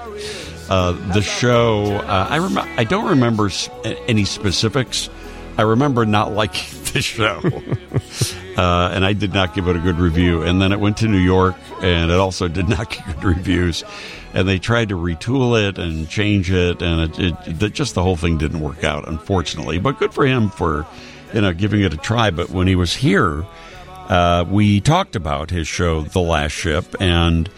we talked, about his career in music and the Police and all that. This goes back to 2013, our A-list interview with Sting. Welcome back to Chicago. Nice to be back in Chicago. Tell us a little bit about The Last Ship and what we are going to experience before New York, before the world gets to see. I'm glad we're coming to Chicago first. It's a town I'm extremely fond of. I'm from a little town in the northeast of England, a shipyard town, and I was born in the shadow of a shipyard. And my earliest memories of the biggest ships in the world at the end of my street. And I decided about 3 years ago to try and write a dramatic piece about my community and what happened to that community when the shipyard was closed. And this is it. It's The Last Ship. I think the people of Chicago will understand the themes, what happens in a post-industrial economy and what happens to community. So it's an important play. You talked about in this presentation that we saw similarities that you think there are between where you grew up and what people here in Chicago and the Midwest might be experiencing, especially at this time where the economy is what it is and people are struggling. I think these are universal themes, and my feeling is that in the past 20, 30 years, economic theory has trumped community. But, for a balanced economy, we need community. Community needs to be supported. Without community, there is no economy. And so that's one of the themes of the play. I was surprised when you said that you had not written music in 10 years. That just seems shocking. Well, I haven't been idle. I was touring a lot, and I recorded work by other composers. But I just kind of lost the passion, really. And I've always said, if you've got nothing to say, just shut up. But of course I was worried about that. And then I realized I was just getting in the way. And there's a certain amount of navel-gazing that goes on as a songwriter. As soon as I started writing for other people, for other voices than my own, for other characters, for actors, then they flowed thick and fast. So I just got out of the way, took myself out of the equation, and bingo. Is it significantly different to write music that has a narrative that is musical theater, as opposed to all the songs that we have grown up with that you've brought us on the radio? Well, I mean, I've enjoyed writing narrative songs in the past, but it's not a prerequisite for top 40. You know, top 40, you can sing about one emotion for 3 minutes, and you just go round and round in a loop. But musical theatre demands that the narrative is advanced. The story begins here, and by the end of the song, the story has to be told. So that was a great discipline for me, and it's one that I've done before. But it's a very precise and exacting medium, and I'm really challenged by it. But I adore it. I really have so much fun. Was it a little scary in the beginning? Very different. I mean, you hadn't done it for 10 years, number one, but so different than songs that you've written. Writing for musical theatre is a terrifying concept. You know, as I said, the landscape is littered with bleached corpses. You know, it's a tough one, but one shouldn't be daunted, and one should just carry on. I did it with humility, I think. What are your Chicago memories that you have from performing here? As you had mentioned, you played Soldier Field to the smallest clubs. I started here in a winter of '79. It was very cold. I played in a little club owned by one of the members of Chicago called Beginnings in the suburbs. And then we just went on, gradually getting bigger and bigger and bigger, and I've played everything here. So Chicago for me is a very, very important market. It's a wonderful place to begin this play, and I'm thrilled that we're here. I think Chicago will get it, and I can't wait to come. What's the process now for you with this? Are you continuing to tweak? Are you continuing? Oh, absolutely. The story is still morphing. We're still casting, and you add something here, and it creates a problem there. It's a kind of three-dimensional jigsaw, a fascinating one. But I imagine, well, hopefully by June we'll have solved all of those problems.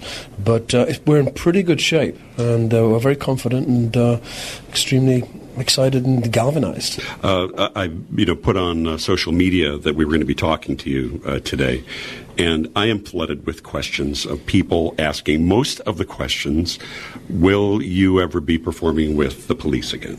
No, I don't think so. Not going to happen. No, we did that. I'm an alien. I'm a legal alien. I'm an Englishman in New York. Well, he's an Englishman in Highland Park.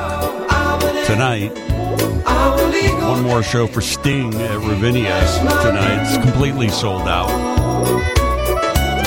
2013 conversation that we had with him back in the day. It's 11:45. When we come back, we continue with our A-list interviews. Director Kevin Smith talks about Clerks 3 next. 11:48. Yeah. Dean Richards, Sunday morning. WGN, continuing with our A-list interviews, sponsored by the Lyric Opera of Chicago. Today, getting ready for a third installment of what's become sort of a cult classic. The movie Clerks first came out back in 1994. A new genre of indie film, a comedy about a bunch of these dopes that all work in a convenience store. Dante and Randall and Jay and Silent Bob.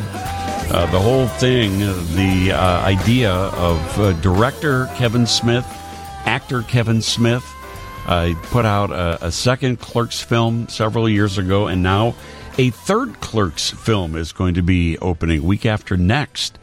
And we had a chance to sit down and talk with Kevin about the motion picture, about this whole franchise, and these guys, reviving these same characters, these very, sort of Beavis and Butthead-like characters all these years later. It's a pretty interesting conversation. And Kevin and I talked a little about the city of Chicago. Any good Chicago stories? Chicago, live here? Yeah, absolutely. I've never lived there, but deeply connected to the city. It's always been a part of my career. I started with a very small movie that played on art house screens, and so they start you in New York and L.A., and then when they expand you out, the next city you open in is Chicago. And I was always a big fan of Chicago. I had an uncle that lived out there. I visited when I was a kid. So I started interacting with the city like from Clerks on, and let me tell you something: the folks of Illinois have always welcomed me as one of their own. Man, clearly they can sense somebody that likes deep dish as much as them. They've always welcomed us, and like the Jay and Silent Bob Reboot Roadshow tour in 2019, the best screening, 2 of them back to back, was at the Music Box Theater. So much so that like I'm out there about to start the Clerks 3 tour because of that night. We had premiered in New Jersey the night before, and I thought like, oh my God, the movie will never play better than it played right here in New Jersey. And the very next night was Chicago at the Music Box, and it played through the roof. It made New Jersey look shameful. I was like, never mind New Jersey, I should be from Chicago. So I couldn't wait to get back to the Music Box with Clerks 3, man, to get back to Chicago and show people this flick. They've always been a big, deep part of my creative DNA. I think, don't you think there's like a kind of a no vibe to Chicago and also your movies? It's like warts and all, and I think Chicagoans really appreciate that. I think that means Chicagoans appreciate the good folks in New Jersey. Essentially, New Jersey, Chicago, or New Jersey, Illinois, you got 2 states full of people that work, that make the country run and stuff.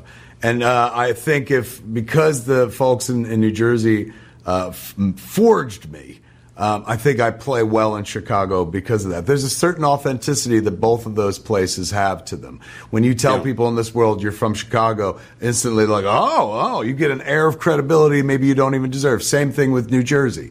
Whenever I tell people I'm from New Jersey my whole career, people are like, oh, New Jersey, well. It lends you get a little bit of Springsteen's authenticity, of Bon Jovi's authenticity, working class authenticity, even though my whole career is predicated on a movie about working class that delivered me from the working class to the filmmaking people. With all these movies, what do you attribute to this? Is it that kind of working class, they're just like me kind of vibe? Do you think that powers this? I think in the case of Clerks, like people just recognize like, oh my God, that's what I do at my job. Like I don't do my job at my job. I do anything other than my job to get me through my job. So I think that's what that movie has going for it. And people like their friendship. Everyone always likes to believe they got somebody in their life that they're that tight with and whatnot. And that movie reeks of authenticity because of it, because it was made by a guy who was literally working in retail when he made that movie. So it's weird to make a Clerks 3 and work in retail in a completely different way. Back when I made the first movie, I was an employee. Now I'm an employer. I own retail establishments and whatnot. And the whole this job would be great if we're in front of customers of old goes out the window once you own the business, So I think what I could not bring to Clerks 3 in terms of authenticity of somebody who's in the trenches, dealing with the public and whatnot, public facing. I could bring authenticity in the way of like, I'll put my heart attack in the movie. That's real, and that happened to me. And making Clerks became the focus of Clerks 3, and that was real, and that happened to me.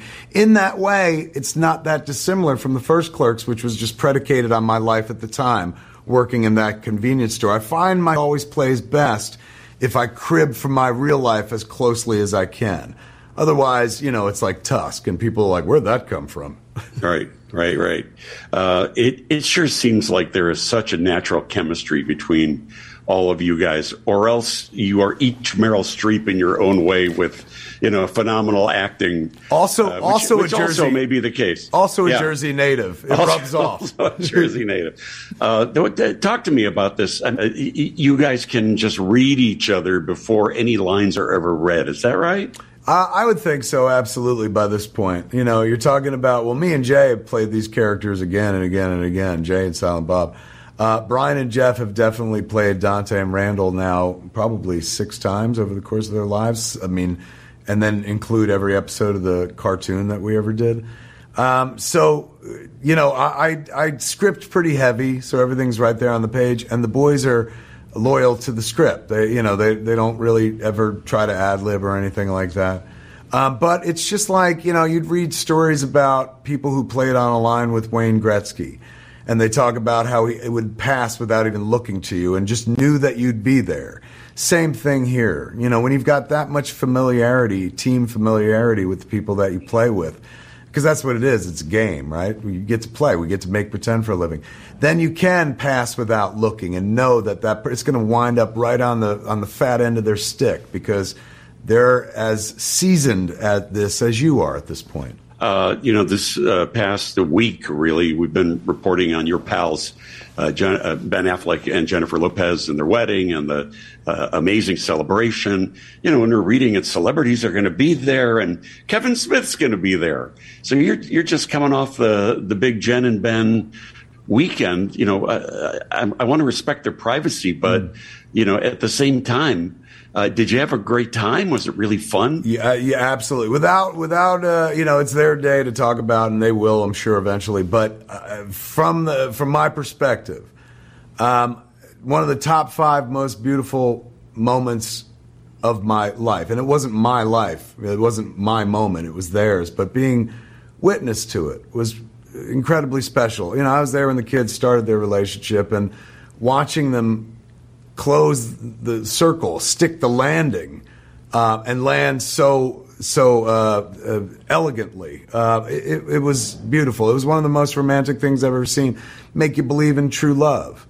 And, you know, I've known that dude for a long time now, 3 decades almost at this point. I met him back in 95 when we were auditioning on Mallrats. So I've seen him be happy. You know, I've seen the face of happiness when Ben Affleck's been happy across various moments of his career, and he's always had much to be happy about. I've never seen him happier than when he was standing there watching her walk down the aisle. It was it was absolutely bliss. There's Kevin Smith talking about being at the wedding of Jennifer Lopez and Ben Affleck. We'll have much more on the WGN TV Morning News. I'm so fascinated by this Artemis mission that you were just talking about. I am too. I can't wait. I love learning about this stuff. I love learning about space exploration. I love that they're going back to the moon. As a stepping stone, I guess they're saying, to Mars. Yeah, the plan, I think, for this one is this is an unmanned flight, so it's just going to be mannequins there. They're going to test it out, see if they can go to the moon, and then they want to actually take this next mission to Mars at some point. This will be it'll be like Artemis will be the mission to Mars. So it's cool. We're getting close, and I just feel like with those, you know, the release of those star photos like a month or so back, it's cool. It's just the progress they're making is just really incredible. Now, do they get mannequins from Macy's? Like why mannequins? Why do they need mannequins in there? I don't know. Maybe in case they run into extraterrestrials, they want it to look like people are in the. You know how they the want police to see if they'll engage with them. Yeah, you know how like sometimes in police cars they put mannequins in there to make it look like a police officer is actually in the car, so people slow down. Is that maybe they're convinced that there is something out there? Who knows? I mean, that could be why. Because honestly, I don't know. Maybe it's just to really. Maybe it's for the cameras back at wherever they're doing this from. Maybe they can actually video in and see how it's looking, see how test the safety features of the rocket, seat belts and whatnot. That's my assumption. I would seem like guess. You'd be able to do all that without having an actual mannequin sitting there. Put what would you put there instead? Just the computers. It seems like they'd be empty able seats to measure anything. I don't know. Be a fun fact for the elevator. Here's what I'm worried about. I'm worried that some extraterrestrials are going to come by, see that, and think that that's what we look like. That we all look like, and that our hands fall off at a moment's notice. 12:11, Dean Richards. Sunday morning on WGN. Sunday afternoon now on WGN. Thank you so much for being here on this gorgeous morning. Apparently about to turn into a not-so-gorgeous Sunday afternoon and evening. We are expecting some pretty severe rain, by all accounts, to come through the area. We hope to get you some updates on that coming up in just a few minutes. Also, coming up in a few minutes, we'll get into our Food Time show today. I don't know anybody that has a backyard garden that, they don't put tomatoes in. It seems like that's the number one thing you put in your backyard gardens. And the tomatoes are coming in like crazy. Late August is when, things start to, ripen and get ready to pick and are amazing and delicious. And I can't get enough. As I've said a couple of times, I didn't put anything in the ground this year. I was having some work done on my deck, and just the whole thing was just a mess. While the construction was going on, where I normally would put my garden, there was lawn, outdoor furniture and, things like that. So, poor Dean, I didn't have any tomatoes that I could grow myself this year. But, fortunately, I've got generous neighbors and friends that have been sharing their tomatoes, because everybody's got like 100 tomatoes sitting on their kitchen counters right now. So people have been super nice in sharing all that. So coming up on the food show, our food segment, I'm going to share some tomato recipes that we did on television the other day. But mostly I want to open up the phone lines for you to share some of your favorite tomato recipes. We did a couple of these last week, and we're going to just cover it a little bit more because we got so many requests and interest in it. So that's coming up in about 15, 20 minutes. Want to acknowledge, thank you so much for all the calls every Sunday morning, for the hilarious texts that people send in. Somebody, we were talking about, Kevin, we were talking about the mannequins in is that the spaceship itself that's called Artemis, or is that the name of the mission? I think that's just the name of the mission, but let me triple check to make sure. I was just curious. But somebody is, we got a bunch of texts on that subject saying that mannequins are also used in crash tests for cars. So the text says, I imagine full-weight mannequins duplicate, humans, useful for space tests. Yeah, they want to test maybe like the seatbelts and whatnot, make sure everything is all secure in there just in case. That would be, that makes sense. Yeah, so, I mean, that kind of makes sense. And maybe they have, I would imagine, these are super high-tech mannequins, right, that might have sensors of... Is there certain, being in space and what they're going to do in space, does it have an effect on the heart area, on, certain parts of the body where health may be related? So, and I am looking, too. The Artemis 1 is actually, that's the name of the rocket. It's a 322-foot rocket. Will attempt to send an empty crew capsule into far-flung orbit. So, far-flung forecast, far-flung orbit. Yeah. So, I was talking about how they put mannequins sometimes in police cars out on the highways. And somebody said, how about putting, the mannequin for the Artemis mission, put one in like they do police cars, but also put a box of Dunkin' Donuts in the spaceship also. So it fully replicates the police car environment. People got jokes this morning. We got comedians. We got tons of comedians listening to this show today. Here's my favorite on this subject. How about a blow-up doll like they had in the Airplane movie? Oh, gosh.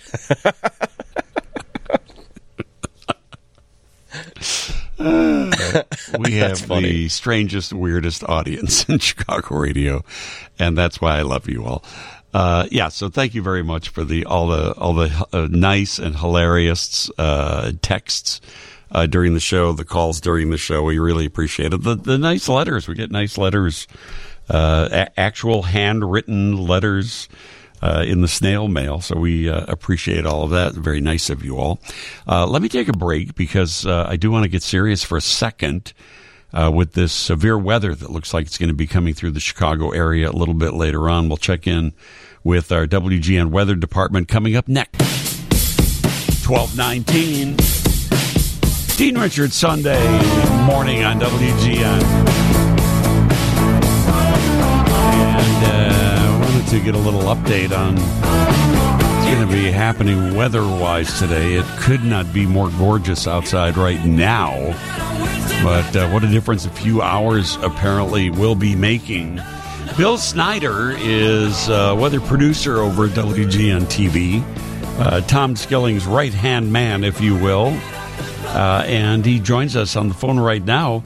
Bill, thank you for letting me interrupt your Sunday morning. How are you, pal? You know, Dean, it's a pleasure to talk to you, my friend, and you can interrupt me anytime, buddy. Well, careful. How are you doing? Careful if you say that, because if we, when we have stuff like what apparently is going to be coming into the Chicago area later, I do want to get a little more information on it, because all the signs are pointing to it's going to be kind of a severe afternoon. It's possible, Dean. As you mentioned, how looking out the window now, just how sunny and gorgeous it is, and that's good and bad in the weather terminology here, because what's happening is that this warm, laden, humid atmosphere is setting the stage for what will likely be the development of strong to possibly severe thunderstorms this afternoon. It's noticeably warmer and more humid than certainly it's been in a while. Temperatures across the area, Dean, are bumping up against 90 degrees, and that type of warm, laden, juicy atmosphere just gives these storms a little bit more oomph to work with, and so that's kind of when you see that situation develop, it sets off alarm bells in our head, and we certainly will have to keep an eye on it, because as these storms barrel into 90-degree heat, we're in the midst of probably will be the warmest temperature here in 3 weeks. We haven't had a 90-degree temperature since back on August the 6th, and as of 12 noon, it was 88 at Midway. So I have every reason to believe they're going to get above 90, and that'll just give these storms more juice to work with, and so we're looking right now, Dean, in the time frame as far northwest Illinois out, towards Rockford and the Quad Cities, those areas could see storms as early as, 2-3 o'clock. I think for the immediate Chicago area, far western suburbs, probably looking at around 4 o'clock. And then as you get in close into the city of Chicago, it'll probably be somewhere between 5, 6, and 8 o'clock this evening. So if you have outdoor plans, you certainly want to keep an eye to the sky and have your WGN weather app handy in case any watches or warnings may become necessary as conditions develop. Yeah, sure. Get whatever you need to get done outside done early today. Right. Exactly. And that's the beauty of summer thunderstorms, because as we always caution, Dean, is that they tend to be scattered and not necessarily hit every area the same way. The atmosphere doesn't work that way. So one area may get hit a lot harder than another, and you have other areas that don't get anything. So that's why it's important to have the weather app on your phone, and we'll notify you of your specific area or location if there's a storm that's approaching, or if it's impending, and it gives you enough time to take cover or get inside. Yeah, that weather app is, I can't even tell you how wonderful and how handy it's become in so many ways. Not only with the actual predictions and things like that, but being able to actually look at the radar and put it into fast forward. Exactly. And Tom Skilling, Bill Snyder mode with my little radar. I don't even know what I'm looking at, but I feel like I can kind of predict myself what's going to be happening. Just based on your animation. We always tell people, Dean, to make sure they have. You can easily zone in on your location, and that's important, because not everybody has a general idea of they might know what their county is, but on a map they're not able to pinpoint exactly where they live based on the county area. So that's important too. Yeah. But you're right, it does give a general idea of storm movement and where they're developing and where they're going to hit. And I mean, the technology has gotten so much better over the years. I mean, I just as long as I've been doing this, I'm just amazed at how well that we're able to predict, and our computer modeling has gotten so much better, and so we're able to flag this situation down and and give people enough time to prepare for such type of situation. And the Storm Prediction Center, who issues the outfit in Norman, Oklahoma, they issue our severe thunderstorm watches and our tornado watches. They have upgraded the western portion of our viewing area. So as you get in the Fox Valley, western suburbs, and out towards Rockford, to a level 2 for severe weather today. That's a level 2 out of 5 scale, or a slight risk. The immediate Chicago area is in a level 1, or a marginal risk, which is, it's a low assessment, but it doesn't mean that, all it takes is one storm. And, the primary threat with these storms today is going to be damaging winds. That's we've got enough low-level support in the atmosphere. There's enough wind shear that's developing. And so any of these storms that do develop will be able to tap into some of that wind energy and bring that down to the surface. So that's what we're going to be keeping an eye on as far as, the storms. There could be some brief heavy downpours. And, of course, dangerous lightning. You don't want to be outside during that because, lightning is just as dangerous as as anything else in a thunderstorm. Sure. And so those are the things that we'll be concerned with storms that do develop later this afternoon. Now, the conditions the way they are, is it possible that tornadoes could develop? Dean, the tornado threat isn't zero, but it's very low. And again, when you get a severe thunderstorm to pop up, you can never guarantee that you can't get a tornado to spin up out of this situation. But right now, the greatest threat for tornadoes is well up to our north and west out of Illinois. But there is a very, very minimal risk. So not really in Chicago proper, but I'd say out towards DeKalb County, Kane County, out that area, that there's an off chance that you could get a brief spin up. But this does not look like the type of situation where you're going to produce widespread tornadoes or damaging tornadoes. So that's good. But again, when you're dealing with a severe thunderstorm, it's all academic, because even if you don't get a tornado, as we saw, remember couple years ago, Dean, when we had that derecho barrel through the city, and we had all that tree damage. I mean, you can get a batch of thunderstorms to do plenty of damage without producing a tornado. So it can be as equally destructive. So mostly you've been talking about western areas, Rockford, Quad Cities.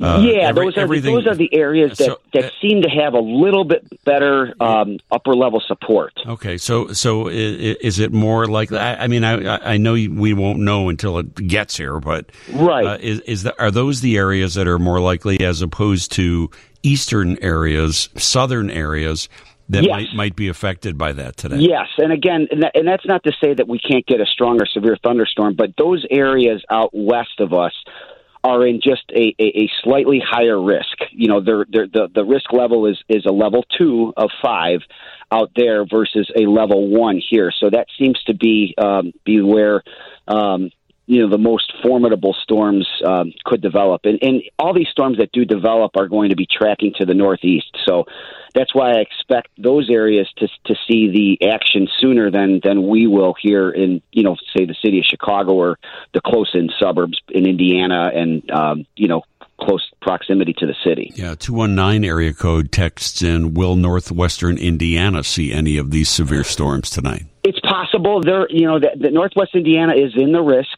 but they're also in a level 1, just like the city of Chicago and, again, the close-in suburbs. So I'm not going to say give the all-clear sign to Northwest Indiana, but those areas are likely to see storms develop later in the day. It may even be beyond sunset in Northwest Indiana. And, the one thing about the storms, Dean, is as you get later into the evening is we lose some of the instability that we have going for us right now this afternoon. The atmosphere beyond sunset, you lose your peak daytime heating, which helps, contribute to the strength of these storms. So that's one thing that will work to our advantage, certainly to deter the strongest storms in those areas. So that's how it looks right now for Northwest Indiana. Okay, so for the Chicago, the main Chicago area, probably around 4:00. Yeah, I just kind of bracket the 4 to 8 time range in there, and that's a period that if you like we've been talking, if you got stuff to do outside, or if you have anything, any yard work you need to get done, or you're planning a walk, or whatever that might be, get it done now. And after 4:00 is probably a good idea to certainly take a look at the radar, and also the possibility that the Storm Prediction Center they may issue a watch. Usually when we get into a level 2, like I said, parts of our area are in a level 2 risk. It wouldn't surprise me if they're watching the conditions closely to see where these storms develop and to what intensity they may decide that a weather watch may become necessary. So that'll be something to keep an eye on as well. But for the short term, there's no problems right now. Okay, next few hours, no problem. What's the coming week looking like? It's going to be a hot week, or leading into Labor Day? So Dean, we're going to have a cold front swing through tomorrow afternoon. So it'll be another warm day tomorrow. We might get some. It could get another round of scattered thunderstorms in the morning up until about midday. Then I think what will happen is the winds will switch around to the west-northwest, and we'll start to introduce some drier air. And so we may be in the mid-80s. It'll still be pretty muggy tomorrow. Then we'll see our temperatures step downward as we move through the rest of the week. By Tuesday, it'll still be a warm day in the low 80s, but with lower humidity. And then behind that, we've got a gorgeous stretch of comfortable weather, kind of nature's air conditioning, if you call it, with temperatures Wednesday, Thursday, Friday in the mid to upper 70s and low temperatures around 60. So just ideal sleeping weather, and you won't need the air conditioners, and it'll be really perfect, almost perfect. Perfect for the Labor Day weekend. It's the exactly we'll start to warm up it looks like we'll start to warm up again over Labor Day weekend. But hey, we got some really gorgeous weather coming. Middle and end of next week. Ladies and gentlemen, this guy is the greatest right here, Mr. Bill Snyder, Tom Skilling's weather producer, his right-hand man, and giving you the weather on WGN TV. And I always appreciate when he can jump on the phone with us here real quick to get us the latest. Thank you, my friend. Hey, Dean, it's always a pleasure to talk to you and of course, our listeners, and I hope everybody has a great Sunday, and just keep an eye to the sky. It is 12:40. Dean Richards, Sunday morning on WGN, and time for our Food Time Show, Chicago Radio's only cooking and dining show, our award-winning All Things Edible program, heard every Sunday at this time. And I wanted to talk about tomatoes, all the tomatoes that are coming in on everyone's backyard gardens right now. Wanted to spend some more time collecting some of your recipes and things that you do with the tomatoes. We talked about it a little bit last week. And I did a segment on television this past week, my weekly cooking segment, doing 4 different recipes for tomato recipes. So let me open up the phone lines, number 1 for that. But also I wanted to just throw out there also this coming Wednesday, I'm going to be doing pizzas on the grill. I do this once or twice a year because I love pizzas on the grill. They're so delicious, so inventive, and when I do it, I start to get people start sending me what they do with pizzas on the grill, and I would like to get some of your recipes for that, and maybe I'll steal some of your recipes, give you the credit for it, but do them on television this coming Wednesday morning at 9:30 is when I do my cooking segment. So 312-981-7200 is the telephone number. Off of the text line this morning, couple of things. Number 1, from the 708 area code, Dean, I'm in a kayak right now listening. Loved your guest who would not leave. That was Frank Ferranti from the new Cabaret Zazu show, Luminaire, that's going to be opening on September the 7th over at Hotel Cambria. He's a great guy, really fun guy, and a friend. And we had him on to talk about his new show, and he would not leave the studio. It actually was pretty funny. So, but thank you. Hey, enjoy your kayaking. Get that done before all the rain is going to be coming in a little bit later on. I've got another text. Let me see here. We were talking about tomato recipes, and somebody checked in from the 847 area code. Dean, hope you're doing well. I am. Thank you very much. I like egg white, tomato, and mushroom omelets. Well, that sounds fantastic. Egg white, simply separating the egg or buying the egg whites. You can buy egg whites just in a carton that makes it a lot more easy. You just take the egg whites and I'm going to guess maybe saute the mushrooms, right? A little bit. before you put them into the egg whites.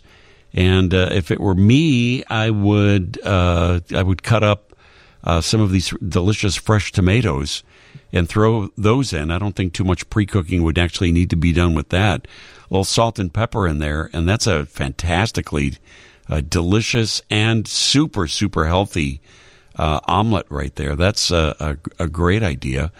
Let me see if we have any others here real quick. We'll get to those in a second here. 312-981-7200. We've got a pizza recipe suggestion. Kevin, hello. You're on WGN. Hi, Dean. How are you today? Very well. Thank you for calling in.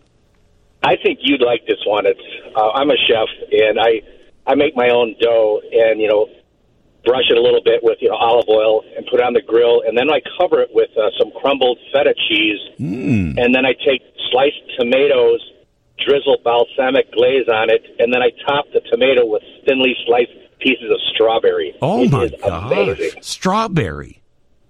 Well, have you ever had a strawberry dipped in balsamic glaze? It's unreal. It's delicious. Yeah, I wouldn't think of connecting it with the feta cheese, the salty and the sweet, but I'll bet that would be fantastic. It really is. It's very refreshing. It's really a really nice flavor profile. You know what? Worth a try. I'm going to steal your recipe. I'm going to do that on TV this week. That sounds really, really good. Now, before I let you go, though, tell me. You say you make your own crust, right? Yes. What? Tell me how you do that, because on TV I've been using these bobbly crusts just because it's easy. It's easy on TV. It's a lot less mess when you're doing it at a remote location. But I was when I was doing it, I read one of the packages and saw the sodium content of these bobbly pizza crusts. It's through the roof. It's ridiculously high. I guess because probably because it's. Have you ever had a Detroit style pizza? In the like a sheet pan? No, it's like Jets is very famous for their. It's called Detroit style. I use it's just you can look it up online. I'm in my car right now, but it's 4 ingredients, and it's a light wheat. So the way to look at hard wheat will eat more like a bagel. Yeah. Light wheat will eat more like a donut. Okay. And it has really big cell structure in it, and I use that on it because it browns nicely and it cooks quickly. And like I said, it has crispiness on the edge, but it's a really nice, airy bite on the inside of it. That's nice. That's nice. And like I said, with those combinations of the cheese and the balsamic glaze and the tomato and strawberry, it's really, really tasty. Yeah, you've got me really curious about this this mixture of flavors in here. I'm definitely going to give that a try. But so I should look up, what'd you say, Detroit-style pizza crust? Detroit-style pizza crust. Okay. Basically 4 ingredients. Your yeast, your flour, water, and I believe I added sugar, a little bit of sugar to it. But you're absolutely right. I mean, I work as a flavor developer, developing new flavors for restaurant chains and big manufacturers. Oh, wow. You'd be stunned if you the ingredient decks on some of these things. It's like, oh my. Right. And I think when I'm, for convenience, can't beat, just cutting the cellophane thing open and basically warming it up a little bit. But I mean, it's just, like the Detroit style, you mix all the ingredients, you let it rise and just rest for 24 hours. You roll it out, you're done. I mean, it's just so easy. Yeah, it's really not that difficult. And, health wise, you can't beat it. Do you use regular all-purpose flour or a wheat flour on that? Yes. Okay. All purpose. I think I'm going to do both. I'm completely stealing your idea. Please do, Kevin, and enjoy. Yeah, I appreciate that. Ooh, that sounds good. All right, have a great day. Thanks, buddy. You too. Wow, feta, the tomatoes, and a drizzle of balsamic and strawberries. How very, very interesting. All right, I'm definitely. You can look for me to steal and do that recipe on television this coming week. Here's the 708 area code. Dean, I love thick slices of tomato with burrata cheese and reduced balsamic. Yeah, I sort of made something like that on TV this week. I added one thing, which I'm not sure was a great idea or not. But let me tell you, I mean, the burrata cheese is like a ball of mozzarella, except it's way creamier, way more delicious, a little more expensive, but I think worth it. And, you get these tomatoes that you're picking right out of your yard. They're so delicious. Cut them nice and thick with the burrata cheese, a nice big ball of burrata cheese. I surrounded it with the tomatoes. I throw fresh basil. I rip up the basil and put that on there as well. And then you can either take your balsamic vinegar and reduce it in a pan until it gets syrupy, or you can buy the balsamic glaze, which they already sell in the store, and it's already reduced and already nice and thick. But either way, it's super delicious. And that's a fantastic idea. The thing that I added to it in the recipe that I did on TV this week was some slices of cantaloupe, which, it tasted good. Hardly anybody wanted to touch it. I think, it just wasn't something that people are used to. Some people also put watermelon in with their tomato, their burrata, and, the whole thing, basically a caprese salad. Some people put watermelon in with that, with the sweetness. And, it's very polarizing to throw the fruit in with the caprese. Some people love it, and some people don't even want to touch it. And it was probably, of the 4 things that I made on TV this week, that one was probably the least favorite. I made a Greek village salad, which it's a salad without lettuce. So it's fresh cut, the tomatoes. It's primarily, I would say probably about 70% of the fresh cut tomatoes. Then you put in some cucumber. You put in some green pepper, and I like to put in a nice Vidalia onion, a nice sweet one, oil and vinegar, and some salt, pepper, and oregano, and you can't beat that. I did a similar salad with some roasted corn and tomato and an apple cider vinegar. That was absolutely delicious. By far the favorite of what I cooked on TV this week, a pasta. I took some cherry tomatoes, cut them in half, and oven roasted them, 250 degrees, for 2 hours until they reduced down, but intensified in flavor, basically like sun drying them, except I did it in my oven. I mixed that in with some pesto sauce and some lemon zest. By far the most favorite of all the tomato recipes that I did. John Hanson coming up with Let's Get Legal right after the 1 o'clock news. Stick around for that as we wind up our Food Time show for today. Chicago Radio's only cooking and dining show, talking tomatoes, talking pizza. That's what I'm going to be cooking on TV this coming Wednesday. Pizzas on the grill. So fantastic. And kind of the subject of pizza doughs has come up today and how easy it is to make pizza dough.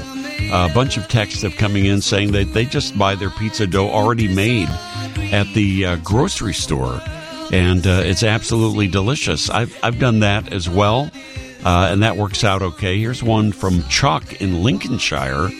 Dean, I make my own pizza dough in my bread machine, but I also add Italian seasoning and garlic to the dough. That sounds like a fantastically delicious idea right there. I'm going to give that a try. I think I'm going to try doing this. Normally I do it with the Bobbly pizza crust because it's easy.